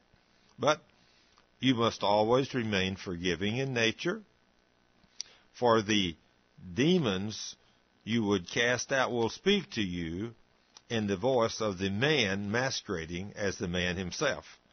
For this very reason Jesus said, "Whoever shall speak a word against the Son of Man, it shall be forgiven him." Now that's in Mark 3. Jesus was prepared in his heart to forgive men before they ever sinned against him. He knew what his mission was, and that it was to die for men and not condemn men. We're not only called to be like Christ in our life, but into his mission as well. Now over in John 17, Jesus said, "As thou didst send me, Father, into the world, I also send them." We are called to go and die that others may live. Therefore, we must realize that before our perception develops, our love must develop until our normal attitude is one of forgiveness, just like our Lord and Savior Jesus Christ. Now, if God will show us the hearts of men and use us to release them from captivity, we cannot react to what they say. As our perception becomes more like Christ himself and men's hearts are revealed to us, we cannot even react to what they think. Now, I'm going to tell you this takes some work.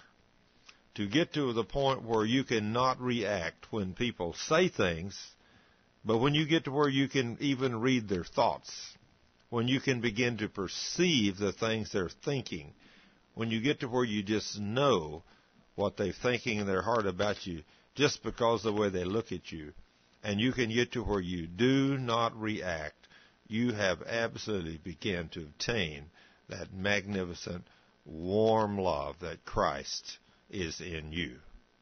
Now then, if you do not move in divine forgiveness, we will walk in much deception. We will presume we have discernment when, in truth, we are seeing through the veil of a critical spirit. Very easy to get that critical spirit. We must know our weaknesses, for if we are blind to our sins, what we assume we discern in men will merely be the reflection of yourself. Indeed, if we do not move in love, we will actually become a hindrance to the body of Christ. Now, this is exactly what Jesus taught when he said, "Do not judge, lest ye be judged. For in the way you judge, you will be judged, and by your standard of measure it shall be measured to you. And why do you look at this speck in your brother's eye, but do not notice the log that is in your own eye? Or how can you say to your brother, let me take the speck out of your eye, and behold, the log is in your own eye? You hypocrite, Jesus says, first take the log out of your own eye, and then you will see clearly enough to take this speck out of your brother's eye. Now that's in Matthew chapter 7. Repentance is the removal of the logs, which are within our vision. It is the true beginning of absolutely seeing clearly. Now there are many who suppose they are receiving the Lord's discernment concerning one thing or another. Perhaps in some things they are. Only God knows. But many are simply judging others and calling it discernment. Jesus commanded us to judge not. The same eternal hand that wrote the law on stone in the old covenant is writing the law of the kingdom on tables of flesh today. This word, to judge not, is just an immutable final as his 10 commandments. It is still God speaking. God plans for you to obey his word. Now then, the judgmental, carnal person always sees the image of himself in others. Without realizing it is seeing himself, it assumes it is perceiving others. Jesus refers to the person who judges as a hypocrite. He said the Lord is not saying we should totally stop thinking about people. He wants us to be able to help one another. The emphasis in Jesus' command to judge not is summarized in his concluding remark. He says, first, take the log out of your own eye, and then you will see clearly to take the speck out of your brother's eye. The way we help is not by judging, but by seeing clearly. And we do not see clearly until we have been thoroughly deep and through repentance, and until the instincts to judge after the flesh is uprooted. We have seen that Jesus parallels speaking to people about their sins with taking specks out of their eyes. The eye is the most tender, most sensitive part of the human body. How do you take a speck out of someone's eye? Very carefully. You must win their trust. This means consistently demonstrating an attitude that does not judge, that will not instinctively condemn.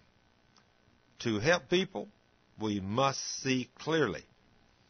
We must be able to see where a person's vision is obstructed, develop trust between us, and remove their speck without judging or condemning them. And I'm going to tell you, folks, that is very difficult to do. But if you will seek with all your heart to have a heart that does not condemn, and that's so difficult to do, if you truly crucify your instincts to judge, and again, I'm going to tell you, that's very difficult to do. But if you will truly crucify your instincts to judge, you will have laid a true foundation for the gift of discernment. For you will have prepared your heart to receive the dreams, visions, and insights from God. You will be unstrained by human bias and corruption. Now then, if you can meet that criteria to walk in obedience to God's Word and to overcome all of those things so that people don't push your buttons, and I'm telling you, it's difficult, but if you will work on it, God will use you mightily in the area of discernment. He will begin to open men's hearts to your mind and to your heart. He will let you see things that are happening.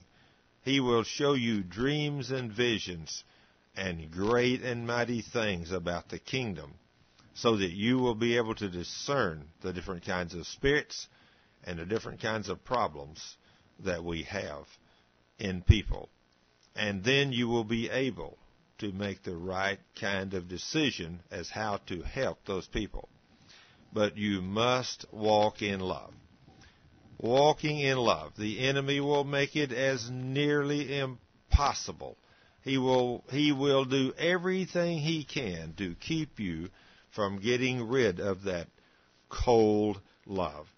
The enemy does not want you to walk in that warm, hot love. Because as you do, those strongholds will go away that Satan has in you, and you will get to where you can discern all kinds of things about people. God will even speak to your heart, and He will tell you what is wrong with people and what it takes to get them set free. And when you reach that point, it is a wonderful thing. It has a tremendous cost to get there, but it is worth paying the price for. Praise the Lord Jesus. I would invite you to give me a call at 940-242-2106. 940-242-2106. And I'll be happy to send you CDs or teaching tapes, videotapes on these teachings. You could get to us on the web at www.tlsm.org. And there you can see listings of several of the audio and video tapes we have. Also, we'd like to invite you to our church, the Living Savior Church, every Sunday afternoon. We have church from 2 p.m. to 4 p.m. every Sunday afternoon. It's at 10921 Shady Trail in North Dallas. Come expecting the Lord to do a miracle.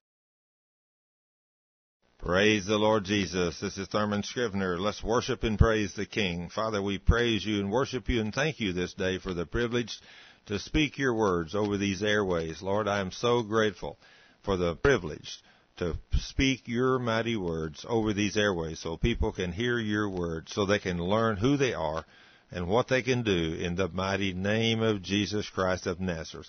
Help us, Lord, to keep ourselves from evil, so the evil one cannot touch us, so he will be able to develop no strongholds in us. He'll have no darkness in us. Lord, thank you and praise you that you came and showed us the example of what we could do and how we could do it as men. You became a man and showed us how to walk holy before you, so that we literally give the enemy no way to become a stronghold in us. Lord, I thank you and praise you for the word today as it goes out. Bless it to the hearts of everyone that hears it. In Jesus' name, amen. If you're trying to show someone a problem or you're trying to discuss something, I'm sure that God wants us to learn how to wait and listen. And if we read of the Lord's command in the Psalms, He will tell us, be still and know that I am God. So if what you have to say to someone is very important, you will not let that person continue in their work or in their labors while you talk to them. You will ask for their undivided attention. So also, God does not speak to us until we slow down, tune out the static, and give Him our undivided attention. Because to walk in true discernment, our hearts must be quiet before God. We must learn how to listen. It's amazing how someone will invite you to their home. They want you to come as a pastor, and they want you to sit down with them and tell them how to get healed. Maybe they're sick and afflicted. Of course, in my case, that's usually why I'm invited to their home. The Lord has given me a healing ministry, and I go and sit down with people and tell them what causes their sickness and disease, and be able to show them what they need to do to get their sins confessed and to get free from that so they can get well. And you can go in and sit down with some, and they will have the television on. They'll be listening to the radio, or there'll be all kinds of things, and you cannot get their undivided attention.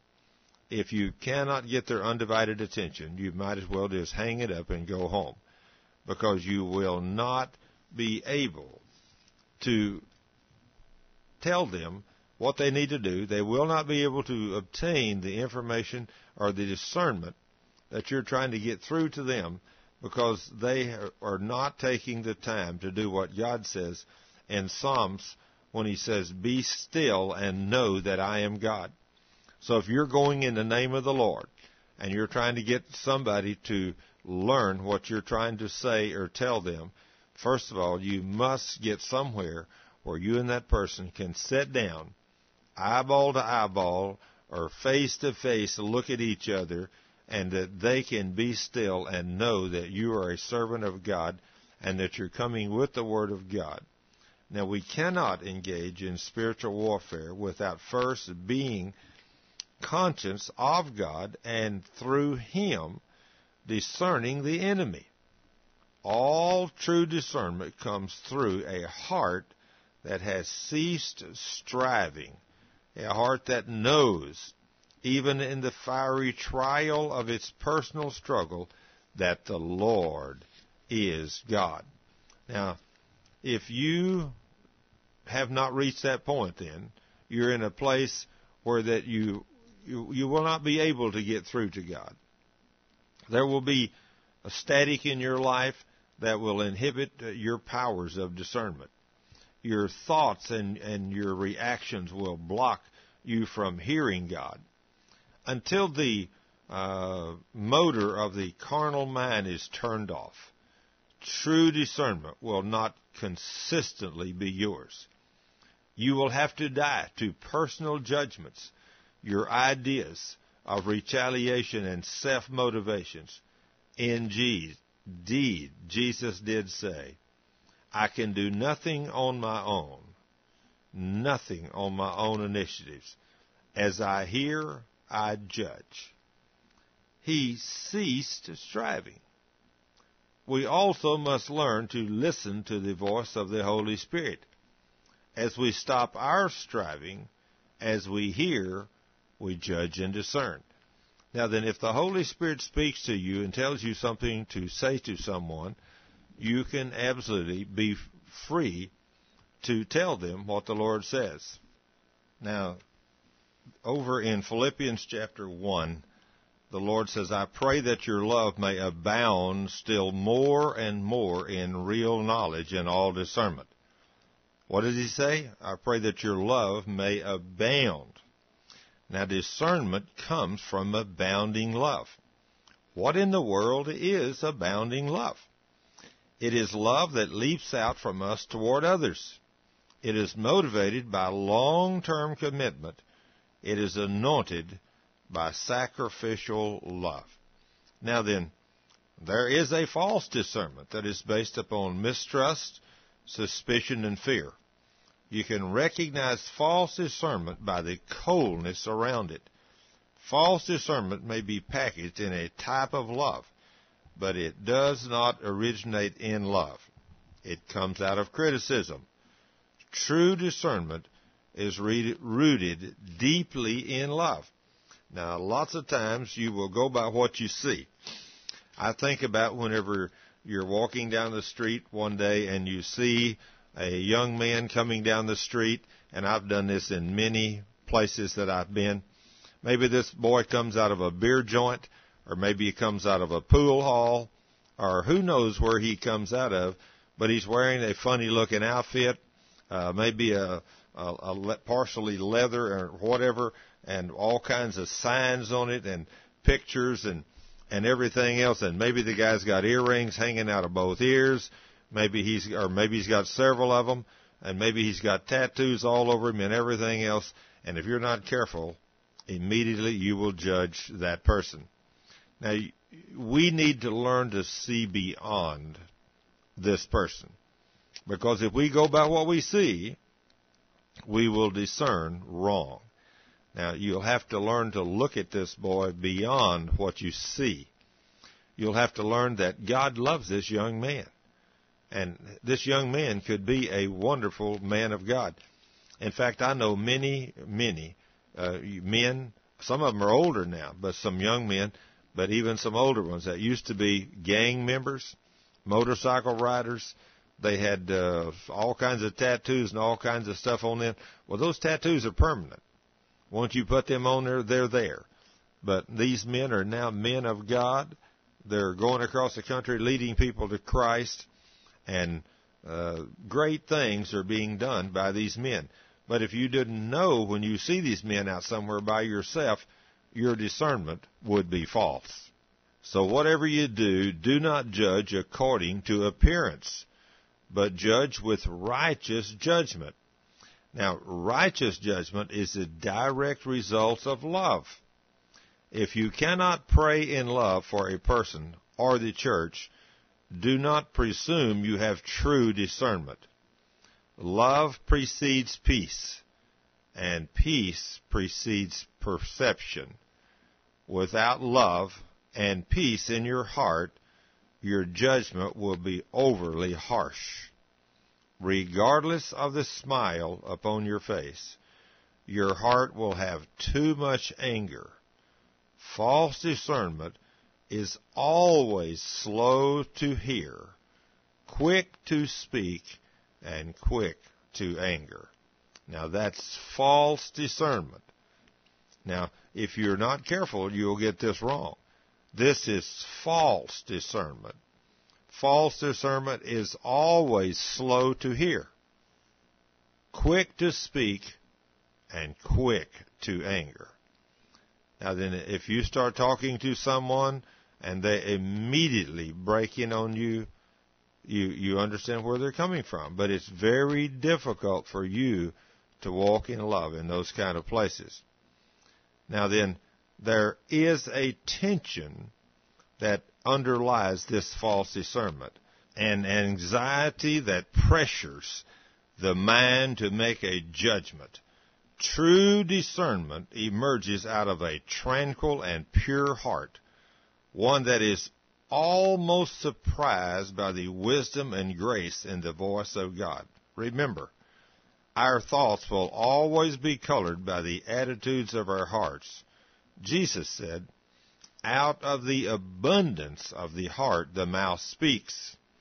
He also said, out of the heart of men proceed evil thoughts.